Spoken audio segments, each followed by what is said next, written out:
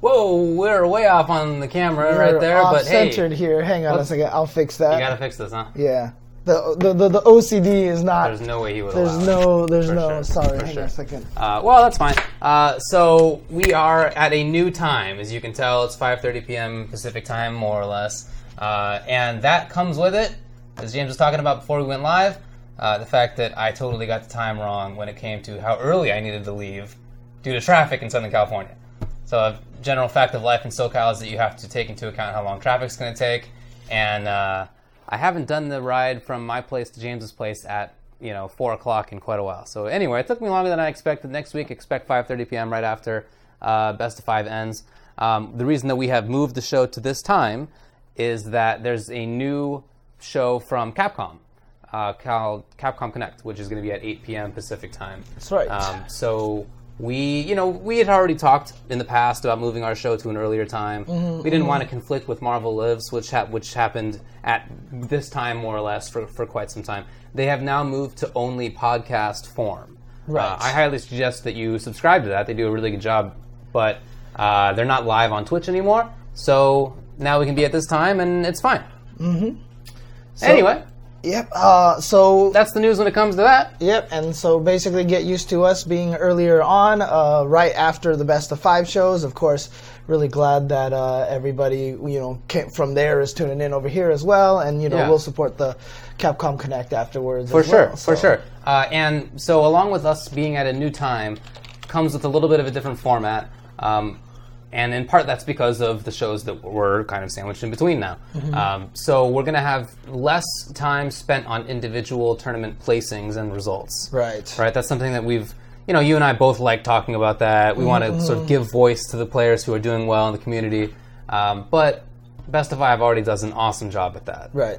They have really fantastic recaps where they actually take the time to put the results on screen. They actually have slides that they make. have a stream producer. They actually do a good job. They actually have somebody who's there who can actually do that. Basically, Ace King Offsuit makes those, and then Elon, the guy who runs the stream, is everyone. Yeah. So anyway, check them out if that's what you are looking for. We're still going to talk about tournaments, but more in the sense of what were your favorite moments? What were some cool things that happened? We're definitely going to talk about some of the results as well. For sure. It's just we're not going to go through each and everything anymore.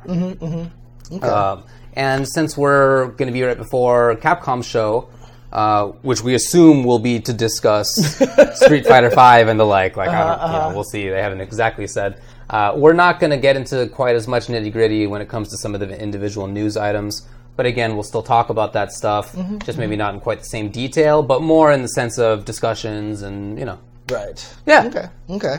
Well, obviously, look, we're going to start off, of course, with a topic that isn't the best news. And in fact, it's a pretty frustrating situation, I guess, for a lot of the FGC. Just a lot of people talking about this, and that was just that, of course, for anyone who's been paying attention at all to social media and such, recently some allegations about infiltration have come out on domestic abuse. He was married for a while. We've talked about that many times, how he had stopped playing for a while. He got married, and then apparently they got divorced just about a year later. And then just recently it came out now that there are allegations of domestic abuse, and that was probably the reason why the divorce happened so quickly. Right. And it's interesting because Infiltration's ex has a Twitter, right? And she really hasn't tweeted much about it except for one time, which was just basically about a civil court case and now working on compensation kind of thing. And there's no really reference to that, but this all just came from an anonymous post on Reddit, basically talking about all the allegations of transcripts. Apparently, Infiltration's ex recorded, a period of time when he was physically violent with her. Allegedly, on numerous occasions. Right. And she recorded one session, and in Korean court, you're not allowed to submit audio evidence. Every court system has its weird things like that. There are some things that U.S. courts don't accept either. Audio is not one of them, of course, but that's not that sounds weirder than I think it actually is. It just means that you have to transcribe. Right. Yeah. So there are alleged transcripts of what occurred, and those are harrowing. I mean, I don't know that anybody wants to read them if you haven't yet. They're horrible. Right. Absolutely horrible. Yeah. Sadistic. And anyway, you're doing a good job. No. So basically, at this situation here, there's a lot of kind of, I guess, evidence pointing towards these allegations being true. For one thing, if what the information that we're getting from this anonymous user is correct. Like, domestic abuse in Korea is an interesting situation because there's also this defamation problem. Like bringing this up is already a crime. Because it's defamation of character, right? Defamation in Korea works differently than it does in many other countries where truth is an absolute defense. So if somebody says that you have defamed them, as long as what you said was true, you cannot be found to have defamed. That's just an absolute defense. If it's true, no defamation. But at least in the U.S., similar for other countries too. In Korea, it works very differently, where the issue is not so much truth, it's the damage that's done. Okay. So if you have sort of damaged somebody in some significant way, their reputation, then that can be grounds for defamation. And the penalties can be worse. They can be criminal rather than just civil. That is to say, you can go to jail instead of just being fined. So it works quite differently than in many other countries. One of the results of that is that people who have power can much more easily shut down criticism. And one way that manifests is that people who have committed domestic violence and other sort of sexual violence, even if the person who sort of talks about what they did is telling the truth, still there can be a defamation lawsuit. So there is actually a consideration in the Korean government to change that law. There's a bill that's being introduced. So I don't know that that'll last forever, but that is and has been the situation. Right. And so what we're getting a situation is here, if she's actually going through with these allegations and everything like that, she's putting herself at a huge amount of risk for this. But not only that, but domestic violence charges are very, very well. One, rarely they rarely come to light because of these defamation problems, and two, they hardly ever win, right? And according to the anonymous poster on Reddit, she actually won the first trial. That they are charging him with domestic abuse, and now they're just trying to figure out the fines or the compensation or what to do to make up for it. Now, well, in the U.S. and many other countries, something like domestic violence would be criminal. That is to say, you can go to jail for it. In Korea, it's civil, so it's the opposite, right? So you can get fined, and it's not typically the case that you can go to jail for it. So the outcome is very different than it would be in many other countries. Right. So the situation right now is that, according to the anonymous Reddit poster again, that, he has been charged, things are happening here. Panda Global, who is Infiltration sponsor, is looking into it. They've said that they're going to look into it and act accordingly. Yeah. He was also, he took himself out of the Tokyo Game Show tournament that he traveled to Japan for. Also, according to the poster, was he was supposed to go to court that weekend, but he chose to go to Tokyo Game Show and let his lawyers take care of everything over there. That was the allegation. Panda Global's CEO, Samurai Panda, said that that was a mutual decision for him to not play in TGS. Right. So it doesn't seem like it's the case that he just voluntarily took himself out, or at least according to that statement, that PG banned him from competing. Right. So anyway, anything else in the summary? Well, the only thing that I wanted to add was. Shoot, I was going to say something, but go ahead. Just go ahead, and I'm sure it'll come up again once I get to it. So, I want to preface it all by maintaining that these are allegations from our perspective. Yeah, that's actually what I... It may be that they're true, but as PG said in their statement, and lots of other people have mentioned, there is a barrier that many of us have to accessing verification for this. And that is to say that it's in the Korean legal system, which of course is in Korean, which I don't speak, and many of us don't speak. And then it also seems that there are limitations to access information about the Korean justice system, paywalls, browser plugins, like things that you need to do to get more information about stuff. So there are sort of like screenshots of some things. There are transcripts of some things that I don't think is enough for me to say definitively that it did or didn't happen. I also want to take pains to say that I'm not saying it didn't happen. I just want to know for sure. Right, exactly. It's a very serious thing. Again, that transcript is just disgusting. But so I want to make sure that it is real. So that needs to be at the front of it, right? That needs we need to preface all the discussion with that. And also another thing too is, as I keep hinting at, it's all coming from an anonymous Reddit poster, right? So that's always it hurts the credibility of the source, right? Coming out in that situation. But then it also, at the same time, maybe the person doesn't want to reveal themselves or something like that, So, clearly not. We can't take these allegations lightly, though. That's the absolutely thing. Not. And I think that on the balance, from what I've heard and read, it seems to me unlikely that it's totally made up. Right.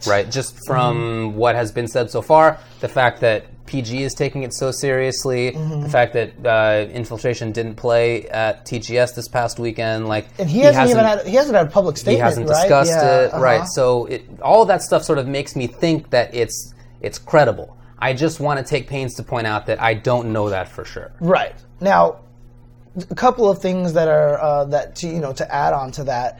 I've seen a lot of people already talk about that. Oh, I've met Infiltration in person. He seems really nice. He seems really friendly. And he is. He's a funny guy and whatever, blah, blah, blah. But that does not mean that he's incapable of such kind of thing. I mean, look, the news just came out today, right? Bill Cosby has been sentenced to 3 to 10 years in prison, right, for drugging women and basically, basically raping them, Indeed. right?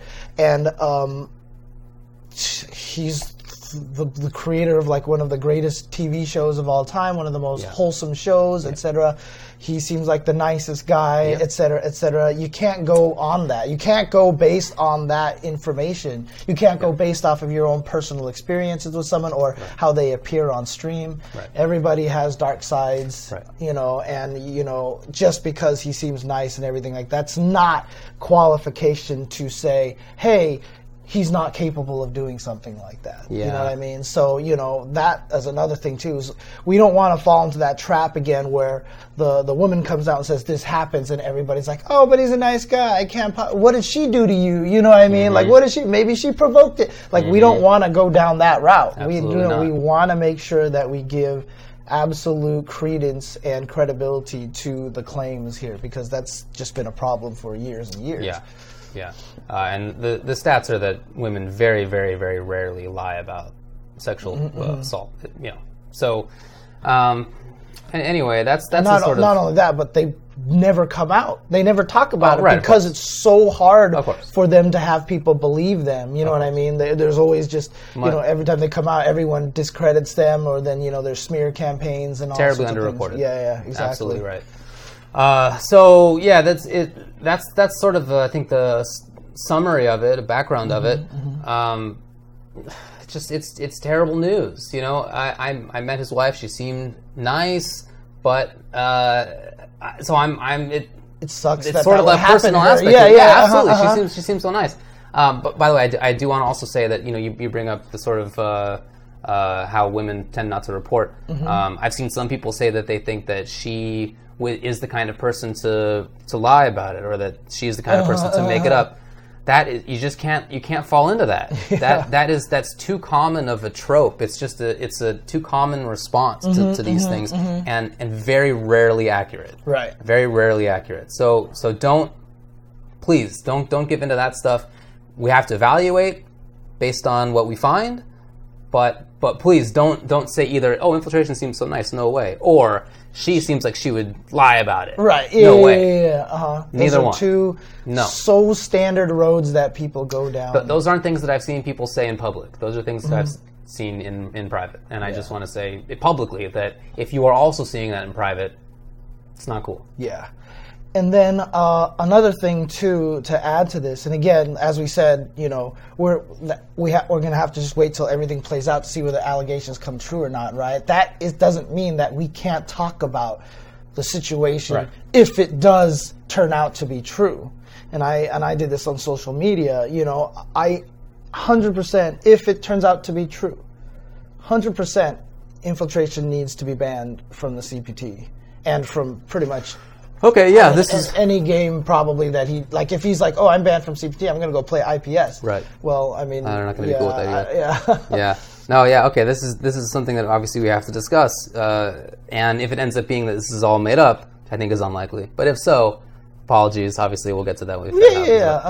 Absolutely. Again, this has nothing. This is not us attacking info. This is like if someone has caused domestic abuse and are that much of a bad person that they could do that to a significant other or to their wife or anything, then this is the same result we would apply to anyone. I like to think that that's true.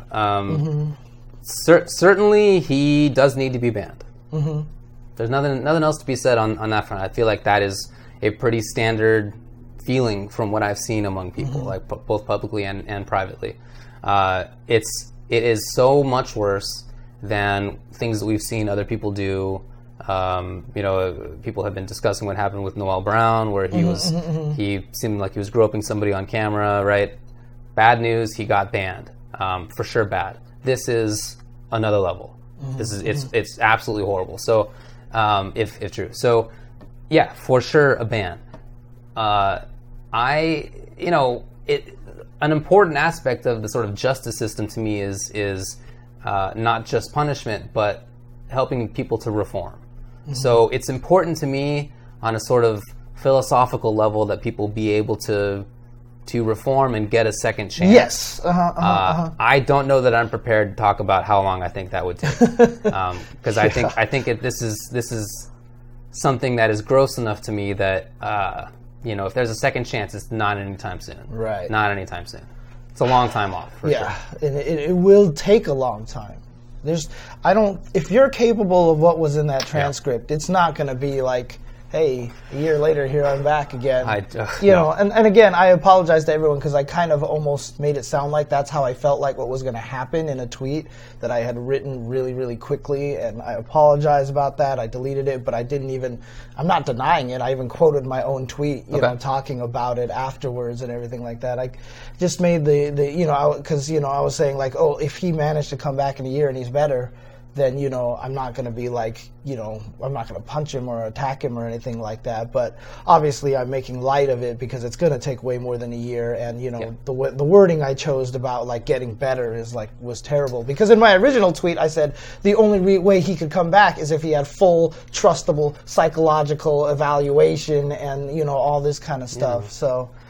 Yeah, it's, again, since it's a civil issue in Korea, it's not like here or in other countries where the penalty may be not just jail time, but that you have to see a therapist or whatever, that there are sort of criminal penalties for it. It's a fine, which carries very different and much lighter in terms of your personal cost than criminal time. So I don't think it's the kind of thing where like don't expect the Korean government to say, hey buddy, you got to get therapy. Right. No. It's not going to happen. Right. If that's going to occur, it's going to be due to, maybe Panda Global says, hey, if you want to come back in 5 years, you have to have therapy or whatever. Right. I don't know. Yeah. But I'm just saying, don't expect that will happen when it comes to the Korean legal system. Right. So here's the other thing too is that I know a lot of people are saying like this has nothing to do with the CPT, why ban him from the CPT and everything like that. I mean, it's just you don't want this kind of thing proliferated, and we don't want to give a spotlight to a person who is capable of such a thing, right? What if Infiltration wins Capcom Pro Tour this year?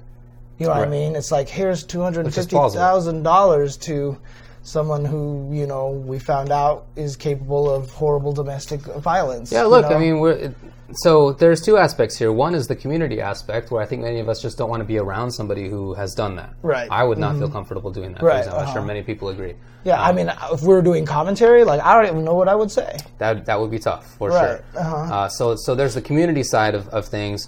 The other side is the more PR side of things. This is to say, external.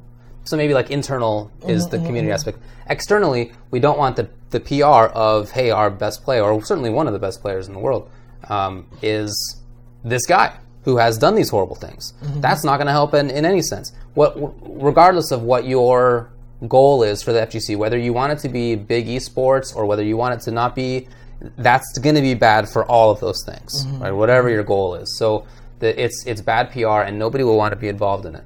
I haven't.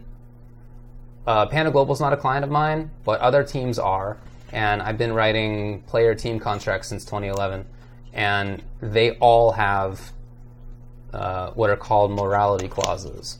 A morality clause says that the other party can terminate the agreement if you commit something that is, sort of nebulously defined, immoral or casts negative light onto the other party, or makes it so that you are not valuable to them anymore, right? Something that's gross enough that nobody wants to be involved with you.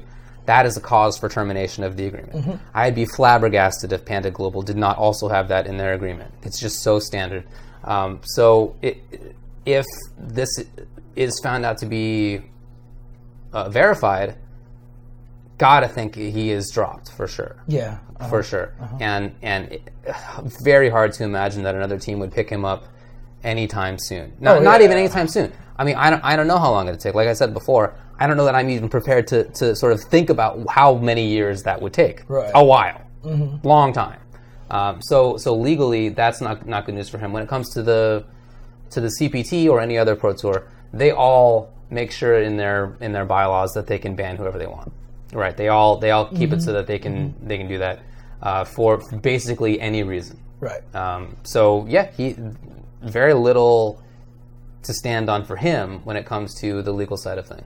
Right, and it's going to obviously come down to each of the individual leagues as well, because there is no overall FGC governing body. We don't have an NFL commissioners or whatever like that going on for the entire of the fighting game community. So, there is very much a possibility that, hey, CPT bans him, but then Dragon Ball Fighters doesn't really say anything, and so he starts entering Dragon Ball tournaments. Right. But then Dragon Ball World Tour can then just be like, no, you're banned. It would have to happen at individual basis, and honestly, it would also have to happen on individual tournament levels. If you're not part of the CPT, if you're just your own event, it's up to them to see if they want to ban infiltration or not. If they agree with the people out there that that has nothing to do with the FGC, so he can come and play.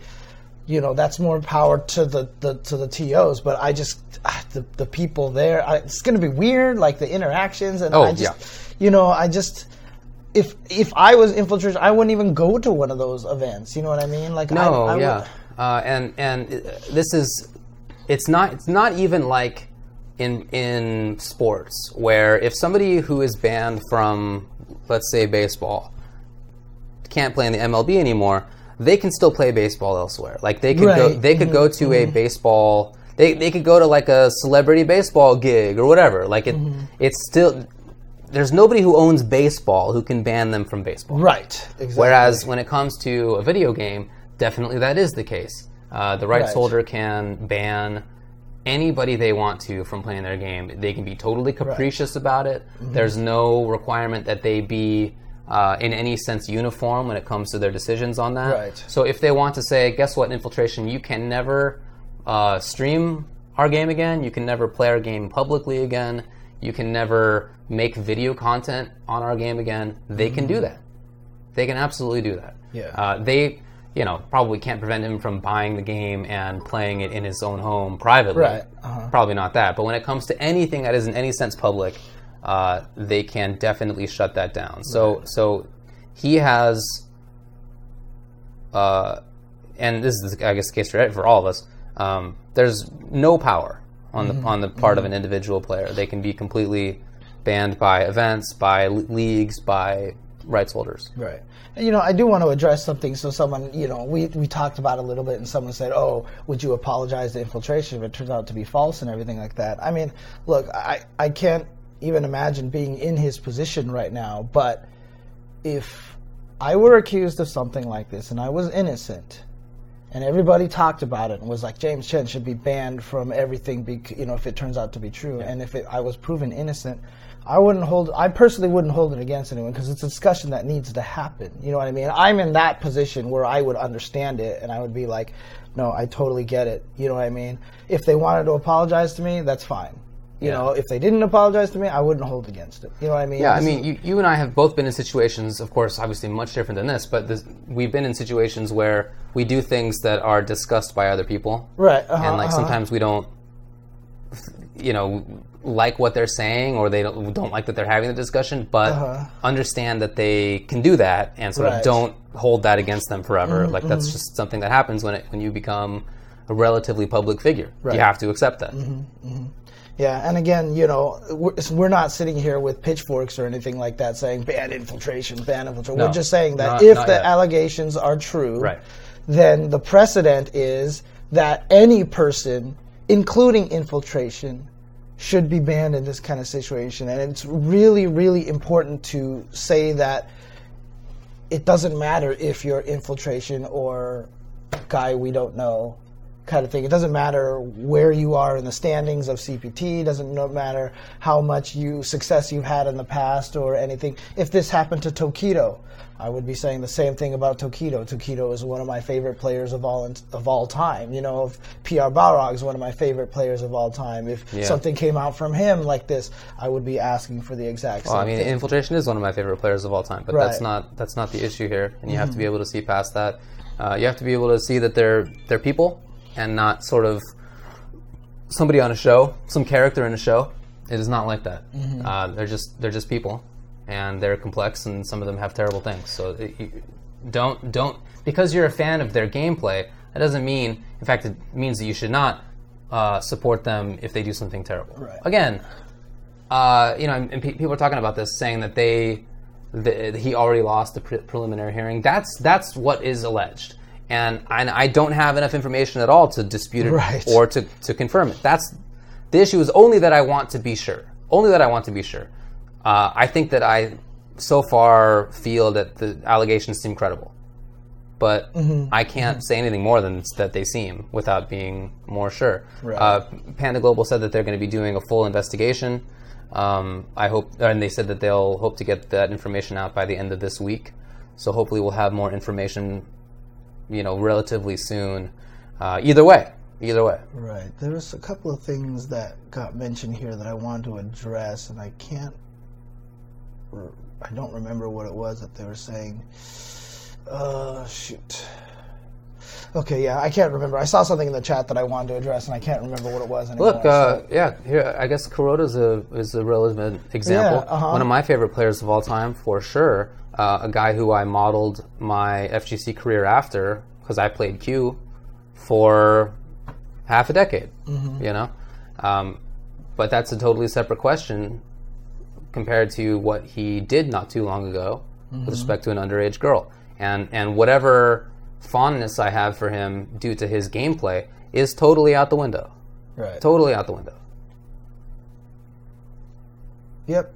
And again, this is not a great situation here. This is not a fun thing to talk about. But again, it's just about what we want to represent with the fighting game community. You know what I mean? And the kind of players that we have in our community. So again, this is not any personal vendetta against anybody in particular, but if the allegations turn out to be true, obviously we don't want that kind of person in our community. That's just how I feel. Oh, okay, that's what it was. Is should we start doing crackdowns on everybody's past history and all that stuff like that? Well, that's impossible, right? We're not going to be able to do anything like that. We have to handle the allegations as they come, right? So if someone has done something terrible in the past and they show up, and we have no information about them, there's really nothing we can do, right? We're not going to go and sit there and do background checks on everybody. But if it does turn out and we have actual evidence that somebody did something really terrible, then we need to handle that situation. You know what I mean? If someone shows up and it turns out that, that they are capable of domestic abuse like this, then we absolutely should do something about it. You know what I mean? So we can't do a background check on everybody. That's just unrealistic. That's just this is the situation. So yeah, all that I want from Panda Global, as Ashno Chris just said, is for them to get the documents that seem difficult for the rest of us to get. Again, we've seen screenshots and transcripts of purported Korean court cases, or a Korean court case.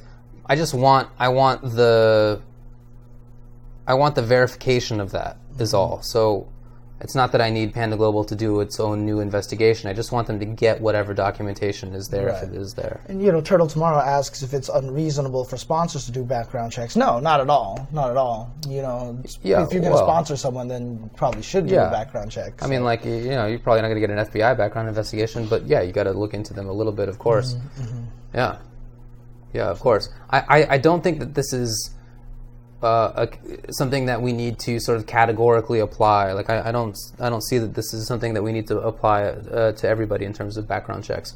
More that when we hear about it, take the same equal action. Right. So we've gone quite some time without something like this, at least this degree of things happening. Of course, there are other things that have occurred, but all I want is that when those things do come out, that we treat them equally and that we treat them in a way that I hope at least is sort of befitting of what I want the FGC to be. Right. I mean, that's also another thing too, because I mean, obviously, you're always going to play favorites one way or the other. People just generally do that, right? So if it's a player you don't like comes out with kind of these allegations, you're going to be like, oh, get rid of them now. And then when it's someone like Infiltration that a lot of people do look up to, then all of a sudden it becomes this kind of like confusing gray area. But we did have this conversation about Noel when that occurred, and Noel was a buddy of both of us, and we had the conversation anyway. We did on this show have the talk, of course. We talked about it. Course. And we all said he should be banned. Absolutely right. He was banned for a year. So. Absolutely right. And again, the year wasn't something like we're like, yeah, it's just a year. That was a decision made by all the different groups, right? CPT banned him for a year. That was the conclusion that they came up with. When we said he should be banned, we didn't even say a length. We were just like, yeah, absolutely, something should happen. There should be repercussions. So,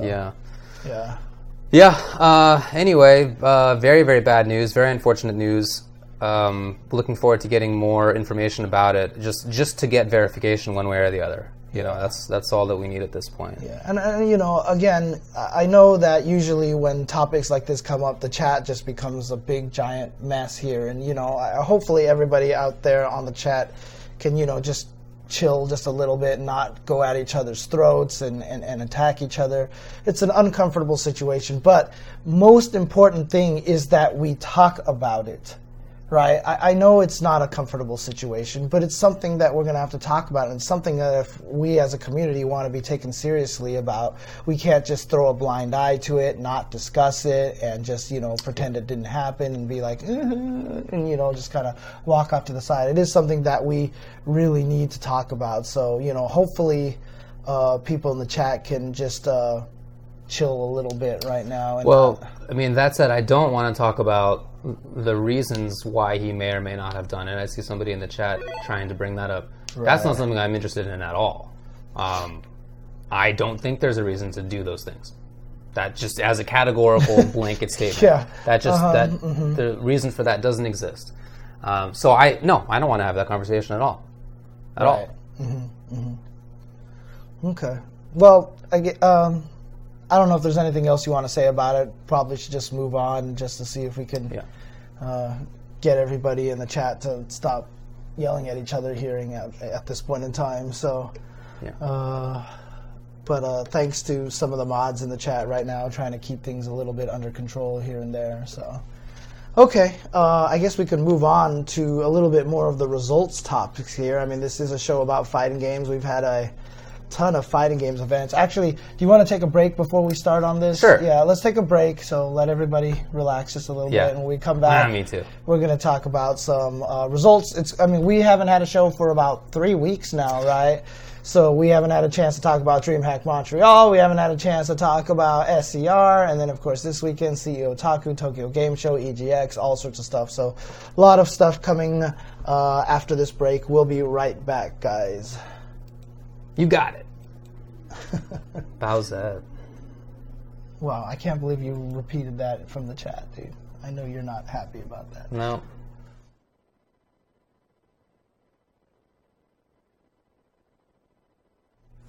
Nintendo did not actually validate it at all. It did not validate. That was actually a parody account. If you actually look at it, it doesn't say Nintendo America. It says Ninturdo America. Did anybody think it was real? So there were some people who thought it was real, I think. Yeah, I think there was actually some people thought it was real. Man, yeah, there were some people I unfollowed on Twitter. Just because of that? Not just because of that. More like I was kind of just getting sick of having like pictures I didn't care about on my feed constantly. It was just God. So it was just the straw that broke the camel's back. Like, it's not that big of a deal on its own. It's just, I was like, Right. I think that's about it. But like, come on, some dudes were mass retweeting. It was constant, absurd level constant. Yes. Absurd level. That is definitely true.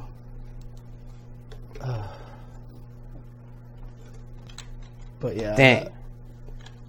That is, I don't even know how, I guess I was listening to the Best of Five guys, and I guess they said it started like from someone just drawing a comic about it or something that's what like it was. that. Yeah. Man. This is a weird timeline that we're in, man. Ooh, good luck on the midterm. Someone's taking a midterm? Yep. Tap2GG says, got a hard as butts midterm tomorrow. You know Good luck. You know what the worst thing about it is? My brother and I were just actually talking about this, too, is that the education system in this country, man. Jeez. Oh my God, are you guys old enough that you have that conversation now? Yeah. Well, obviously, because my brother has kids, I know, right? I know. So, we're all sitting there talking about it and everything like that. And the craziest thing about the whole entire thing is just like, I just feel like that there's something fundamentally wrong with the way education works as a whole, when every human on the planet, even once they're like 50 years old, still has nightmares about going to classes and like tests, and just like feels like I still get those dreams all the time. Dang. All the time. Like, oh my God, I'm going to this class and I haven't gone to any of the things, like, am I just going to skip the final? What's going to happen? How's this going to work? Yeah. Did I do enough in the first half of the year to just get like by with a C or something? And then of course my brain then goes into the weird logic realm of, wait, but I've graduated already. Yeah. So how did I make it through this? Like, that you're dreaming, kind of? Is that what it is? Or? It's not even that. It's just like, I know I've graduated because I know I've had experience like being at works and stuff like that, right? So then I'm just like, so how did I make it through this weekend? There's no way I could have taken this test and not failed. But I guess it happens, so how does that work, Dude, everybody has that dream, man. Everybody has For that me, dream. the dream of I didn't go to class all semester or do any of the homework, how am I going to do on the final? It's not a dream, it's a memory. Oh my God. That occurred. So how did that go? Oh, I got an A. Did you really? Yeah. How did you do that? Well, I was basically so full of myself that one semester I was like, what if I just didn't go to a class at all? How would I do? And I got an A. Okay, that had to have been like some sort of like jazz theory kind of... Oh, I just wrote a good paper, that's all. God. That, Yeah. Anyway, that happened. You wanna come back from the... Oh, man.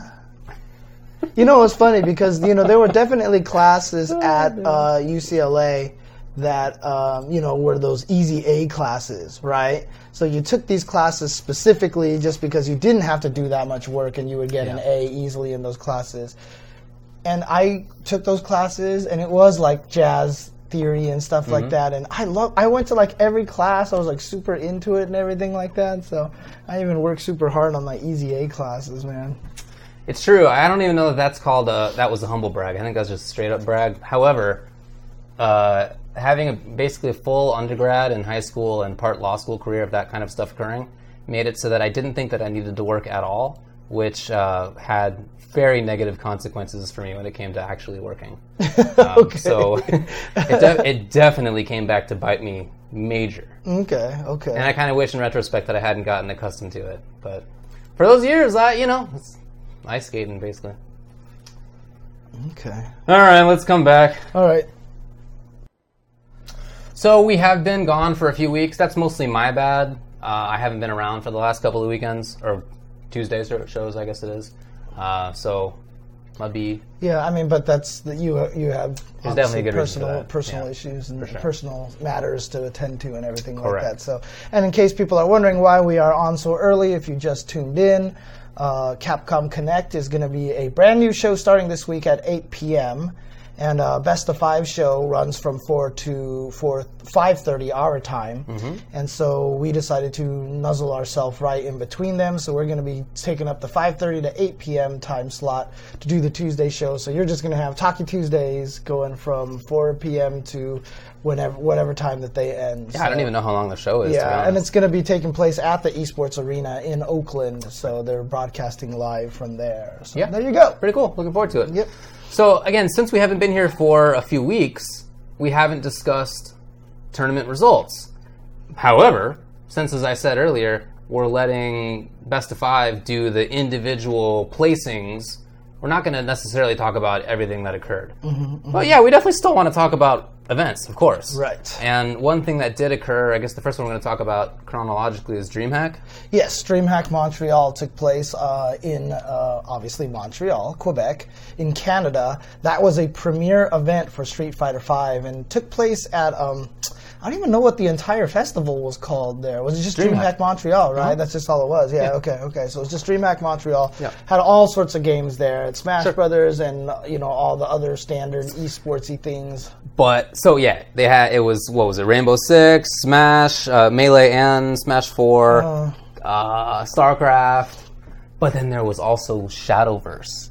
That's right. And you know who was commentating Shadowverse, who I didn't even know was at the event until the end of the last day, was 2D Jazz. A.K.A. Majin Obama, yes. He was there to commentate. He flew from Japan to Montreal just to commentate Shadowverse. And I feel like since he was there to commentate Shadowverse, he probably got like paid more than all of the Capcom. Anyways, I definitely think so. And he was all dolled up in his esports jacket. Yeah, I mean, he was. Yeah. Were you the one that took the glorious picture of him? No, I think it was Sajam. Yeah. Took a picture of while he was commentating, and Majin Obama like shot him a dirty look, and so the picture is just the dirty look. It's great. Yeah, it's anyway, I thought that was funny, unexpected, but I thought that was cool. Yeah. The event was nice. I mean, I'd never been to Montreal before. Yeah. I had a blast in Montreal. Dude, the city I thought was great. I'll tell you one thing, because Montreal, Quebec is very, very much.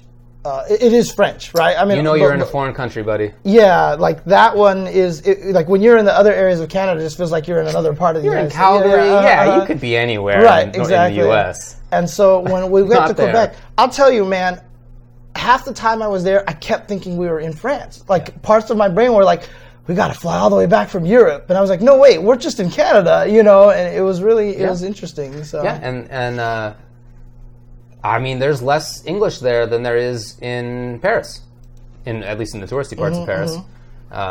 So yeah, I thought that, anyway, that was very interesting. The architecture of the old buildings, fascinating. The culture, the food culture, I was like surprised about and very interested in because it seems like it's so influenced by Jewish culture. Oh, I had no expectation of. That's right. Until we were ranting about bagels like a couple of months ago, and I was like, New York has the best bagels. I wouldn't like to say that because I'm from LA, but Right. they do. And somebody was like, what about Montreal? And I was like, what do you mean, what about Montreal? I know. When has Montreal bagels been a part of this conversation? Yeah. Right? Yeah. But no, they're all big about it. And like when you go there and you're walking out of the airport has on the wall like scenes of Montreal. Here's what Montreal hockey. This is what it's known for. Like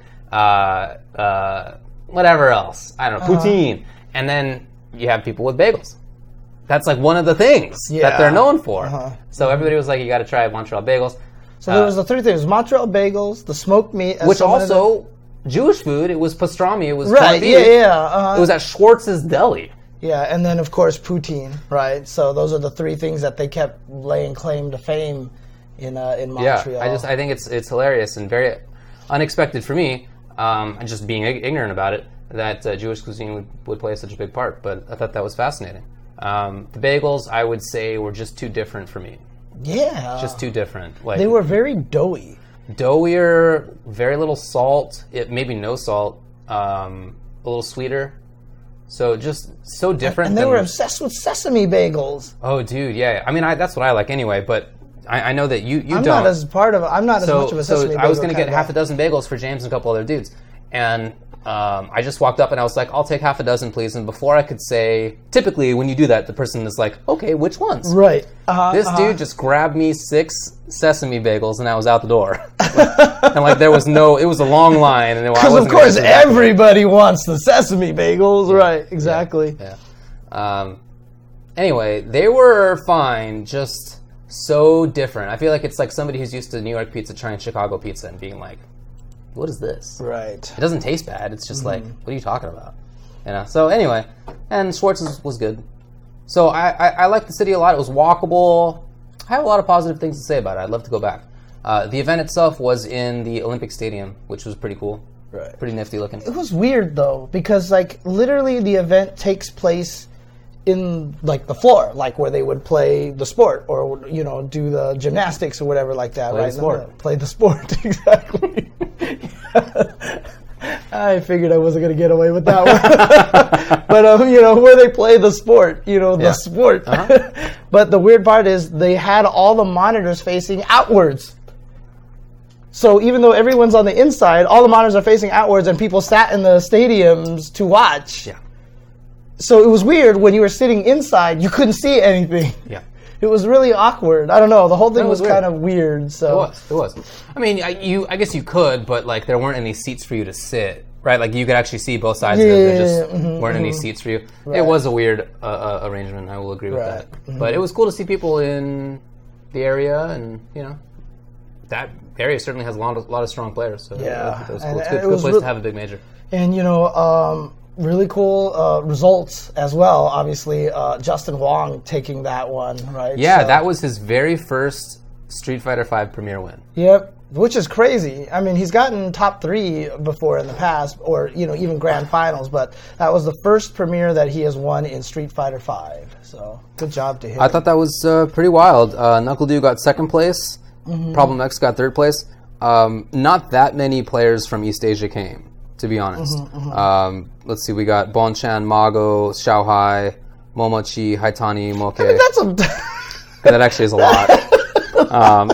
John Takeuchi also got 13th. Yeah. Never mind, that actually is a pretty good number. I'm actually going to say, though, I'm actually really proud of CJ Truth, because he had just finished the last episode we had just come back from First Attack, where he got 2nd place to Smug, and then top 8 again here, so in 7th place with Cammy. Yeah, of course, that's always like, oh, yay, Cammy. But, but I mean, he's doing really well in the circuit as well. He's probably not going to get to the point where he could make it into CPT at this point. Yeah, it's probably too late, but I think it's going to be cool to watch out for him next year.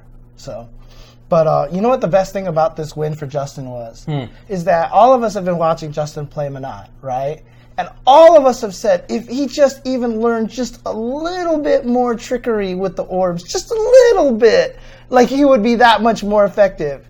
And you could see the practice that he had for Evo pay off at that tournament, because there were a lot of rounds where he was not going to make the comeback if he had played the way that he had played before Evo. But then he had the mix-ups like walk-up drill into the orbs and stuff like that. So he had learned, enough to get him to not that like point. the wild stuff, not the maximum stuff, but enough. It's crazy too because like I was like, okay, he's getting closer to Sako, and then like Sako wins another tournament. We'll get to that later, and like Sako's level just like went way higher, and I'm just like, what is even happening here, dude? That guy is They nuts. shouldn't have buffed that character. Yeah, but honestly, I was really proud of Justin, though. I thought he did a really good job. You know, obviously, you know, I'm always kind of rooting for him, and secretly, not so secretly. For sure.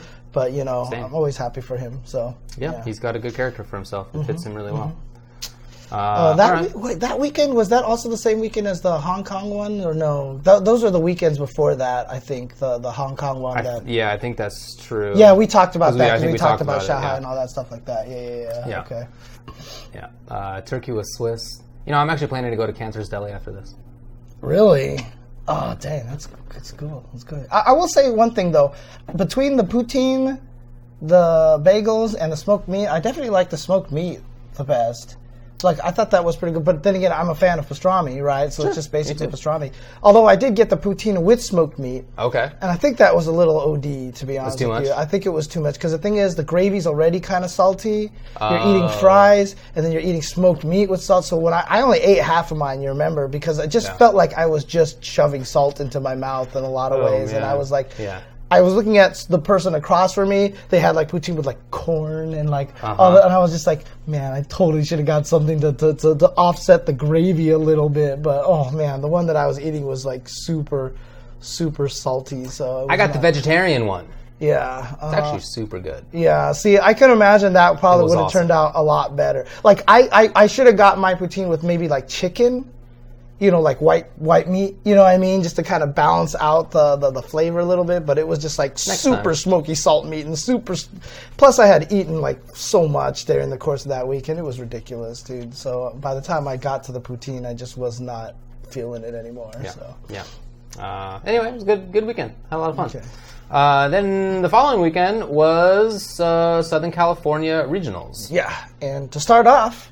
I know we talked about it a lot in the last episode about the metal detectors and unscrewing the joysticks and all that stuff like that. So they actually took an extra step. They hired metal detectors, and no one had to unscrew their controllers. Yeah, you know, like the typical thing. It's a conveyor belt. You put your thing through. TSA, basically. Like TSA, but it's less than TSA. You didn't have to. Yeah. Take off your shoes. No, that stuff. It was you put your stuff on the conveyor belt, and then you walk through the arch. I don't know what these things are called. But it was really not that intrusive, gotta be honest. I mean, I was worried about it, as we discussed. Now, but it wasn't bad in practice. The thing about it is, it's like, oh, it's great and everything like that. But you talk to the guys who run SCR, that was a pretty penny that they had to spend for that. I mean, it was a lot of money that they had to spend for it. So honestly, if you guys can, give them the shout outs for doing that for everybody to make it easier for everybody and spending that much extra.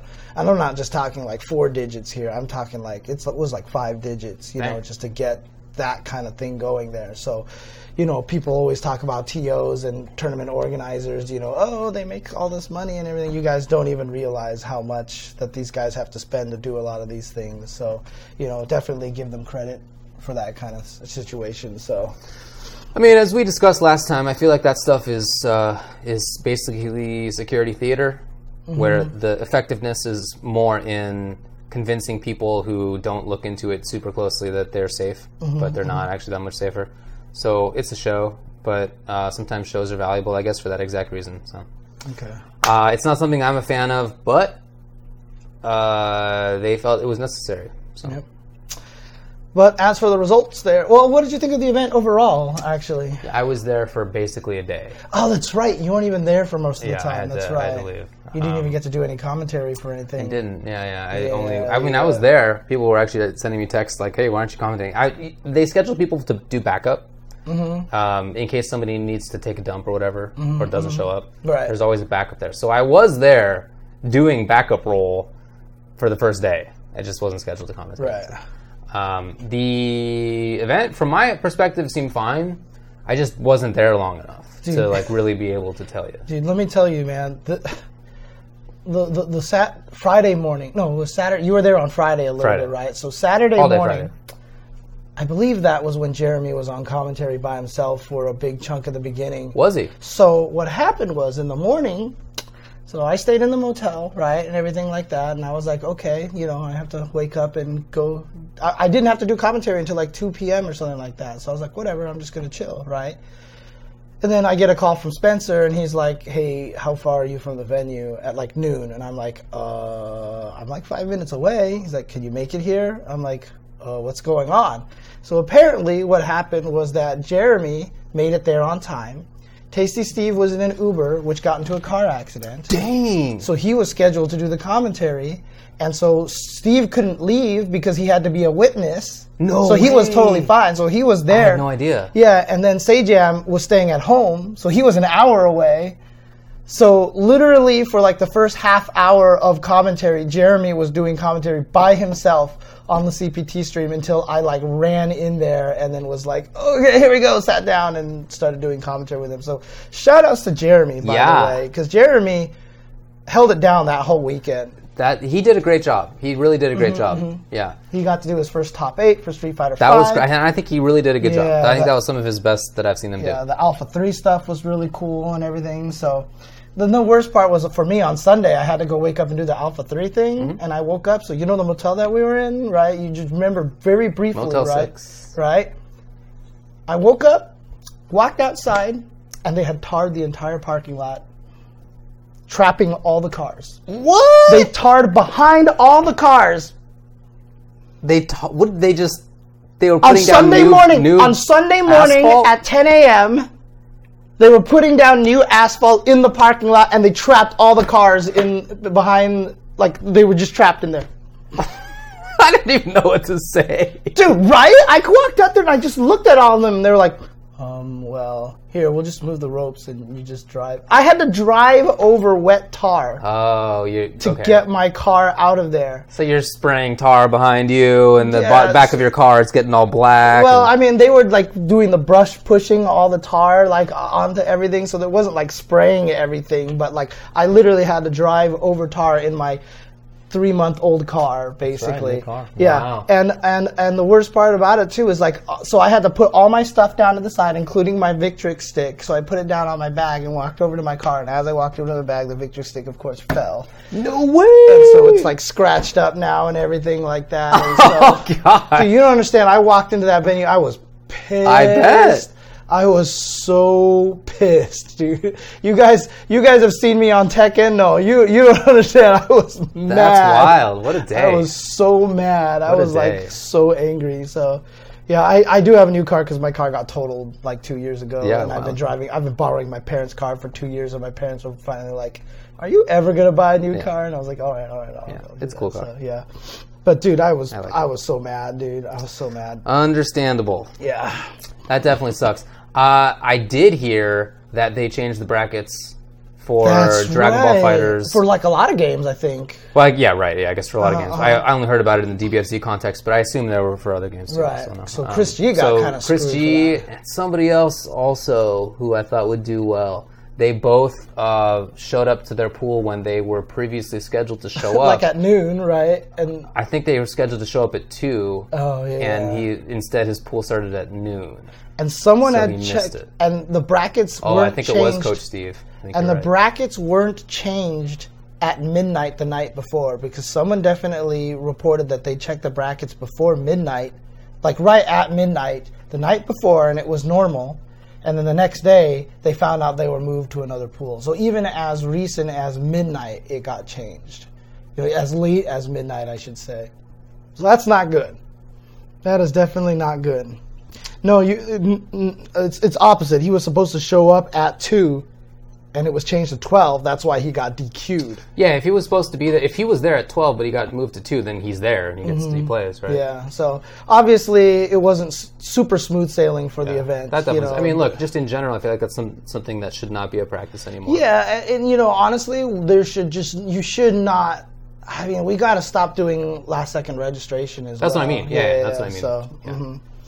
yeah. Yeah. so. Or do the death pool that I know is problematic in its own right, but not as problematic as that. Or certainly, if you're going to allow last-minute registrants, don't change the seeds in the pools, necessitating complete change in all the pools. You just have to plant some people out there wherever they are, but you can't change at the last second. So, or just do a death pool. It's funny because NCR did a death pool, totally worked. That sucked for everybody in the death pool. Yes, so it worked so well the next year that the death pool was actually the best pool to get into because everyone registered early, and so nobody was in the death pool. So it was like, ooh.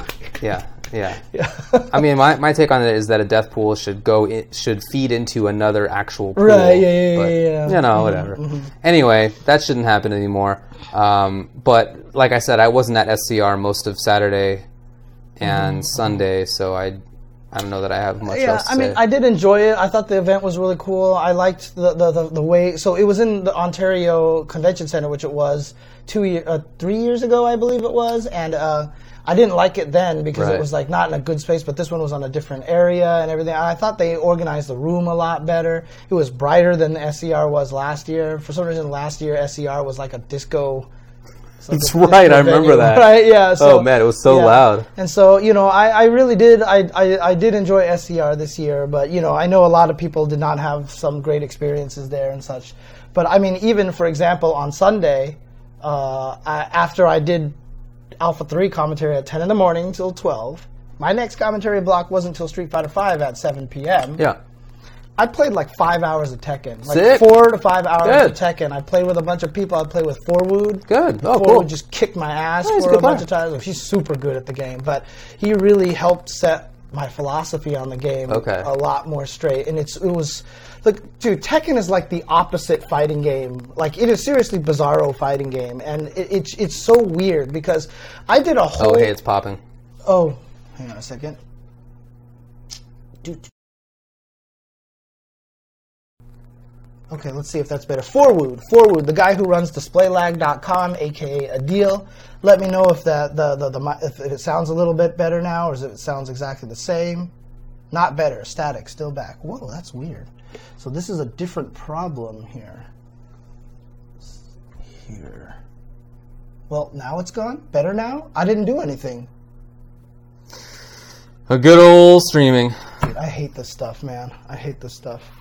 Okay, Forwood runs display lag and everything like that, but I did a whole first attack episode that was basically how to open up your opponent. That when you go and play a fighting game, your whole goal is to learn how to open up your opponent, right? And so based on the game, it's going to be different. So Street Fighter, of course, is really kind of meaty throw shimmy is the opening, is the core opening up, whereas games like Dragon Ball is going to be the high-low and the Dragon Rush, you know, left-right kind of things and all these different things.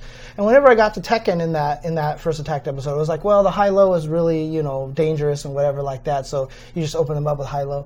And then I go and play Tekken and I talk to Forwood and I'm like, okay, so if you're blocking and you're teching all my throws, how do I open you up? And he's like, Tekken's not a game where you open people up. And I'm like, what? Like, how do you play a fighting game where you don't open people up, right? I was like, this just doesn't make any sense to me. And he was like, no, you don't open people up in Tekken. He's like, you just let people hang themselves.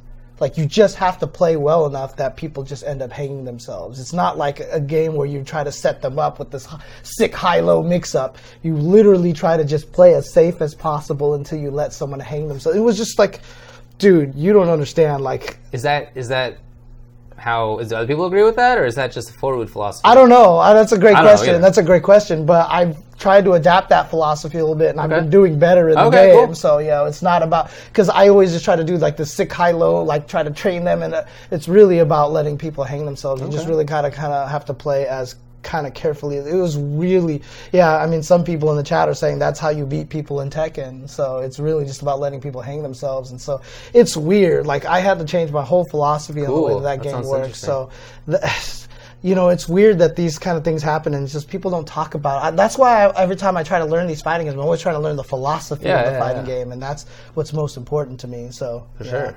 You do let people hang themselves in 2D fighters, but sometimes you don't have to. Like, if your offense is stupid enough, like, if your mix-ups are good enough, it just doesn't even matter at that point. It's like, you know, Injustice or Guilty Gear or whatever like that. They're just not going to block it. Or like my actual guard break in BB Tag. yeah, exactly. There's just, like, nothing that you can do about it sometimes, so, yeah.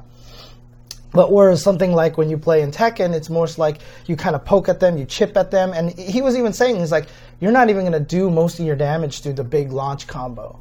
even though that's what you see, and you're like, oh my god, no, it's really just poke them away, sidestep, dodge, find the times to make them whiff, and then you can punish them. So it's really just, you don't open them up because you break their defense. You open them up because you punish their counterattack kind of thing. It was really, really interesting. That sounds like a productive Sunday. Yeah. I learned a lot that day. So cool, man. Already instantly my Tekken game got a lot better. So yeah, that's why movement is so important in Tekken. So any case, I'm totally veering off the topic. Yeah, here. while we've discussed this, I remembered a couple other things that I thought were weird, like that Dragon Ball FighterZ went down to the top 8 on Friday, and so there was no DBFZ on Saturday, so that was kind of strange. And then it was a bummer to me that all of the pools of Injustice 2 happened simultaneously, because it was the most stacked, most dense. That's right. It wasn't a big event, so I get that it's maybe not a priority. Just a personal, I wish I had been able to see more of it. Kind of thing, where there were, from literally round 1, top-level matches occurring. So that was kind of a bummer to me. But, anyway, maybe not that big of a deal. All right. So Sako won Street Fighter? That's right. So it's the second premiere in just a couple of months? Because he just won the Taiwan fighting major. Yeah. So Sako's... Not even that long. Yeah, and Sako was really showing... And we were talking about the Menat thing, right? Before it was like he had the craziest combos and everything like that. Or if it got blocked, he had a great reset. Now he's playing it so that he hits you with a partial combo and then has a reset. Like, no matter how he starts it, he'll hit you with 2 orbs and then he'll have 3 left. And then he'll try to do a mix-up on you in the middle of that. So it's not even just draining like this chunk of your life. He's draining all of your life at one sequence. It's crazy. And he did these weird things where he would just walk up and try to throw you, walk up, and then the orb would slide forward. Dude, in Grand Finals, they were on that CPT stage, which is all a blue ring. The orbs that were on the bottom of the screen were totally camouflaged. It was such... I felt like that was such an advantage for him because I couldn't even see the orb. I would see Sako walk forward with Menat and the opponent would get hit. And I was like, wait, what did they get hit by? Right. And it had to have been an orb. And that was Xiao Hai who got second, right? It was. So Xiao Hai got second. That's cool for him. Chris T got third. Fantastic placing. Placing for him. He beat Momochi in the Ken mirror. Dude, you saw his reaction when Momochi picked Ken, right? I mean, he was just ecstatic. He was euphoric. And honestly, after he won that, I felt like that was such a high for him that he just played so well afterwards. He was able to beat Storm Kubo. And then he beat, who was the other one that he beat? He beat Bonchan, that's right. And then he ran into Xiao Hai and Cammy. He just got Cammied, but, Well, I mean, he took a game. It wasn't like he got blitzed. Right. So... No, that was maybe the best I've ever actually seen him play. Yeah, I actually told Chris that, I thought the best I had ever seen him play was at Game Over in the Dominican Republic earlier this year. And I told him, I was like, you played better than that. You played better than that. Oh. Boy, that thing is moving at 2 frames a second. Jeez. So shout outs to... VTN Wesley for the gift tier to the gift sub to Ace Kings. This is September. If you sub right now, you can gift subs to people right now, and if the person who is gifted a sub goes and clicks automatic renew, the next month will renew for only $1. Oh. And the streamers still get the full amounts and really? Stuff like that. Yeah. So if anybody else wants to... I mean, on my stream, I've had people gifting subs all over the place. Dang, all right. Pretty wild. So shout outs to all the guys out there. So. And that ends in 5 days? Yeah, it ends in 5 days. So yeah. Cool. Get on it while you can. Cool for Samurai to be up there. He got 5th. That was cool. Punk was up there in top 8 again. He did really well at DreamHack, right? He was. Yeah. Wasn't he up there? Maybe I'm wrong about that. I guess he got 9th. I mean, regardless of what it is, he's done much better. I feel like Punk is playing like season 1, 2 Punk. Yeah, I think he's back up there. And you know what? I think a lot of it comes down to him just going back to Karen and believing in Karen right now. I agree with you. Because when he went to Cammy, I didn't like that. I didn't like that change for him. So for sure. I didn't feel like it worked out for him. Toy continues to do super well. I feel like he's the most reported player in the North American Street Fighter scene right now. Respect on the man's name. He's super good. Super good. Very cool for Denka Diaz to do that well. Same with Commander Jesse, a couple and also Snake Eyes, SoCal boys. They each beat super high level players to get there, so that was cool. Yeah, it was fun. Nice work, everybody. Yeah. This was a stacked tournament. Yeah. Players there from All over the place. Very, very hard. Sonic Punk. That's right, yeah. Hey, you saw how that benefited Dawn as well, that CEO Otaku, right? Oh, I didn't actually She got watch in the top 8 winners wearing the Sonic. Was she watching it? Oh, she was dang, wearing right. she was wearing Sonic Fox's the hat, so she was a Sonic Dawn that weekend too. Okay. So we all see the power of that. Did not realize. Dragon Ball FighterZ was won by Punk Kazunoko. actually tried to wear it during the top 8, but he messed up because he wore it backwards, and so he just lost all the power basically. So He doesn't know. Yeah, he doesn't know. Anyway, Kazunoko first, Dogra second when it came to Dragon Ball FighterZ. Sonic Fox got third, playing Bardock, Nappa 16. You know I don't keep up with the game. It's his brand new team. He was testing it out. He was and testing he didn't stuff. keep it up the next week. No. After he lost that one, he was like, well, that team didn't work. Yeah. So basically, yeah, there you go. That was cool. Pretty cool to see Kudeta up there, up and coming player. Yeah, but Kazunoko, man, that guy. I mean, he's just taking it all over the place right now. So Yeah, he's doing he's it good. really well, really well. Japan number 1 and 2 in that event. In Tekken, Jimmy J. Tran won it, which was cool. I mean, there was actually, some of the foreign players there, but that's the second time now that an American player has taken a Tekken World Tour event like this. So I think Joey Fury took one recently, and then Jimmy J. Tran took this one. So it's a really good sign for the American players. Looks like they're getting up there and getting stronger in the game. Dimebag, who's... I didn't watch the top 8 because I was playing Tekken. Dang, all right, I respect that. I always respect the players who don't pay attention to the top 8. They're just playing themselves. Super respect for that. Dimebag got second. It was Anakin who won Summer Jam. That's what it was. Okay. And Saint was there, but he got 5th. Mm-hmm. Yeah, so that's what I mean. There's definitely some quality players there, and for Jimmy J. Tran to take that is really big.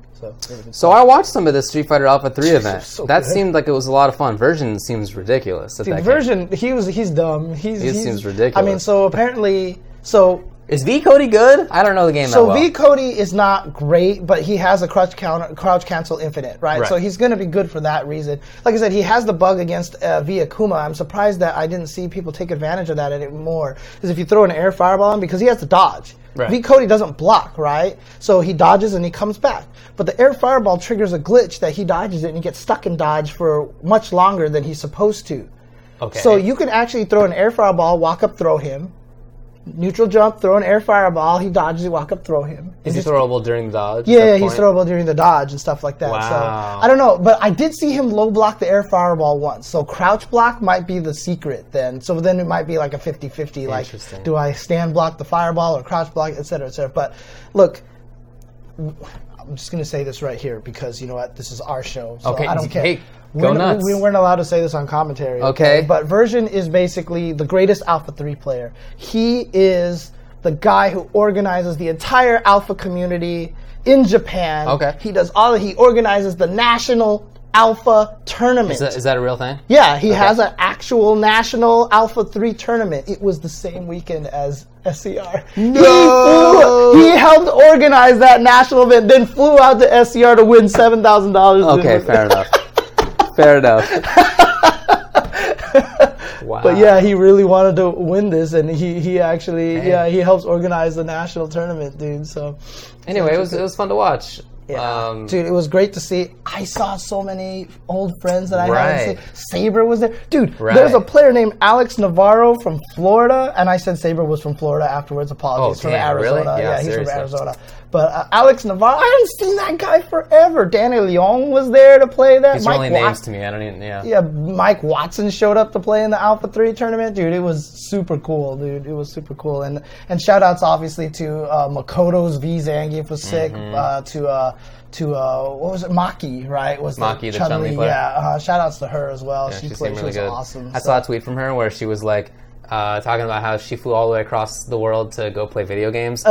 She was worried that her kids would think that was really dumb, but her kids were like really proud of her for doing that well. They're like, "You're the 4th best in the world," and she was like, "Oh," which is awesome. I think that's really cool. Yeah. She looked like, I mean, the cool part about it is like, I got to say hi to her and stuff like that and a little bit after the tournament and everything like that. But it was just like Nakano Saga and I forgot who the other player was at CEO coming out to America for the first time to play in these tournaments. They just looked like they were having a blast. They were just having such a good time. She's married. She has 2 kids. She's married to another Chun-Li player in Alpha. And apparently, like, she only came out of retirement because the 30th anniversary came out. and that was the only reason why she started That's playing hilarious. again. So. Oh man. You know, at some point that's going to be all of us, right? Like that right now that story is like how quaint. But Right, gonna be everybody. 100%, 100%. BlazBlue Cross Tag Battle. Jonah won it, beating Kazunoko in grand finals, and he is playing ridiculous right now. We'll talk about the following week. 'Cause he's won 2 in a row. Yeah, he looks amazing. Not even just in this, he won BlazBlue Central Fiction here as well. So Correct. yeah, So he played amazingly well. Yeah, I saw the. I didn't get to watch the top 4. I was playing Tekken at the time. Okay. But also I watched it. Punk just missed getting into the top 4, losing to Koopa. He went up 2-0 over Koopa, and then Koopa came back 0-3 against him. And I don't know if you could see it on the stream, but he was heartbroken. Okay. He was heartbroken. So Punk Fully is- understandable. Yeah, he is definitely putting in the work in this game. So. Oh yeah, he's a good player. Sonic Fox also 5th. Zombie Move played super well. It was a really fun tournament to watch. Good character variety. Soul Calibur 6 won by Signia with Yoshimitsu. Yeah, that was just an exhibition there. for sure. Yeah. Under Night won by Squish with Yeah, Akatsuki. Yeah. Cool. Guilty Gear Xrd Rev won by Kazunoko, Raven, Kizuke second. As we said, BBCF won by Jonah. MVCI was a good tournament. It was really fun to watch. Yeah, that is a good question. Someone in the chat says that top 4 is stupid, right? And I wonder why BlazBlue Cross Tag Battle in particular got top 4. It's such a brand new game. I would imagine they would have just did top 8, for that game, but I guess not. So, I think that's really unfortunate. I absolutely agree with you. Anyway, yeah, Marvel Infinite was cool. Who won that one? That was, I think, Dual Kevin. Yeah, Dual Kevin. Yeah. Clockwork got into top 4, but he got 4th place, if I remember. So. Yeah, you're right. Dude, and DGV you know what? won Super Turbo Tournament of Legends qualifier. I said this on Twitter. I'm just going to do it again. In terms of girl players in the fighting game community, Wave Chan is an MVCI player. She's really, really, really good, and she plays at NLBC all the time. There's a handheld footage of her beating Eliver at SCR. Yeah, she's legit. She did really well in that tournament, and I think that she deserves a lot more. She deserves a lot more talk for being such a strong player. So Agreed. So DGV qualifies for Tournament of Legends 3 in Super Turbo. That tournament was fun too. I got to do fun. the top 8 for that one. So that was fun to watch. I watched that. Injustice 2, which, as I mentioned, I thought may have been like the densest top player to anybody else ratio all tournament. 16 players at the top ever. of the board was there. It was right? It was super strong. I mean, not just that, but like that was the last of the major tournaments who give points to go for the IPS finals. Everybody needed the points.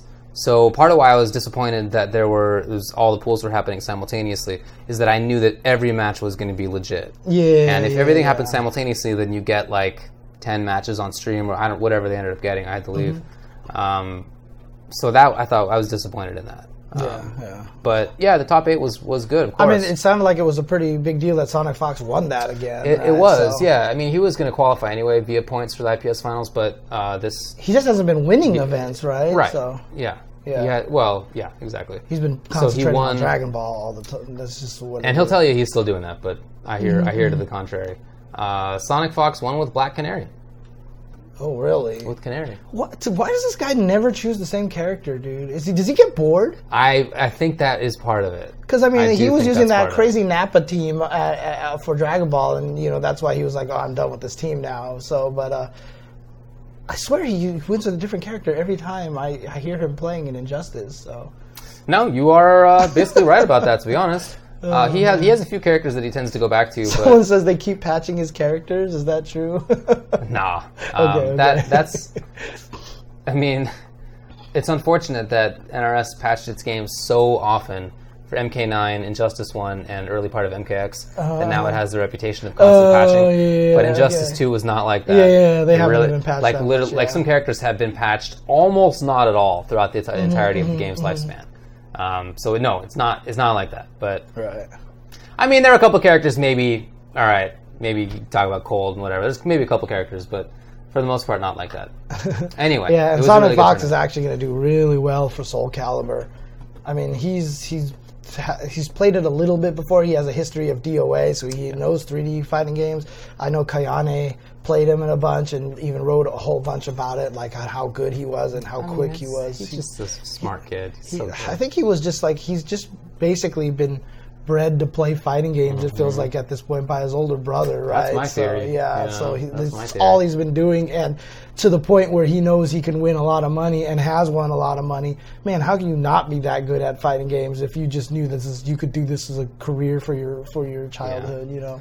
Yeah, he did play Soul Calibur before too. So his first one. Sonic Fox is not the best DOA player, if I'm not mistaken. Isn't it like his brother or something like that?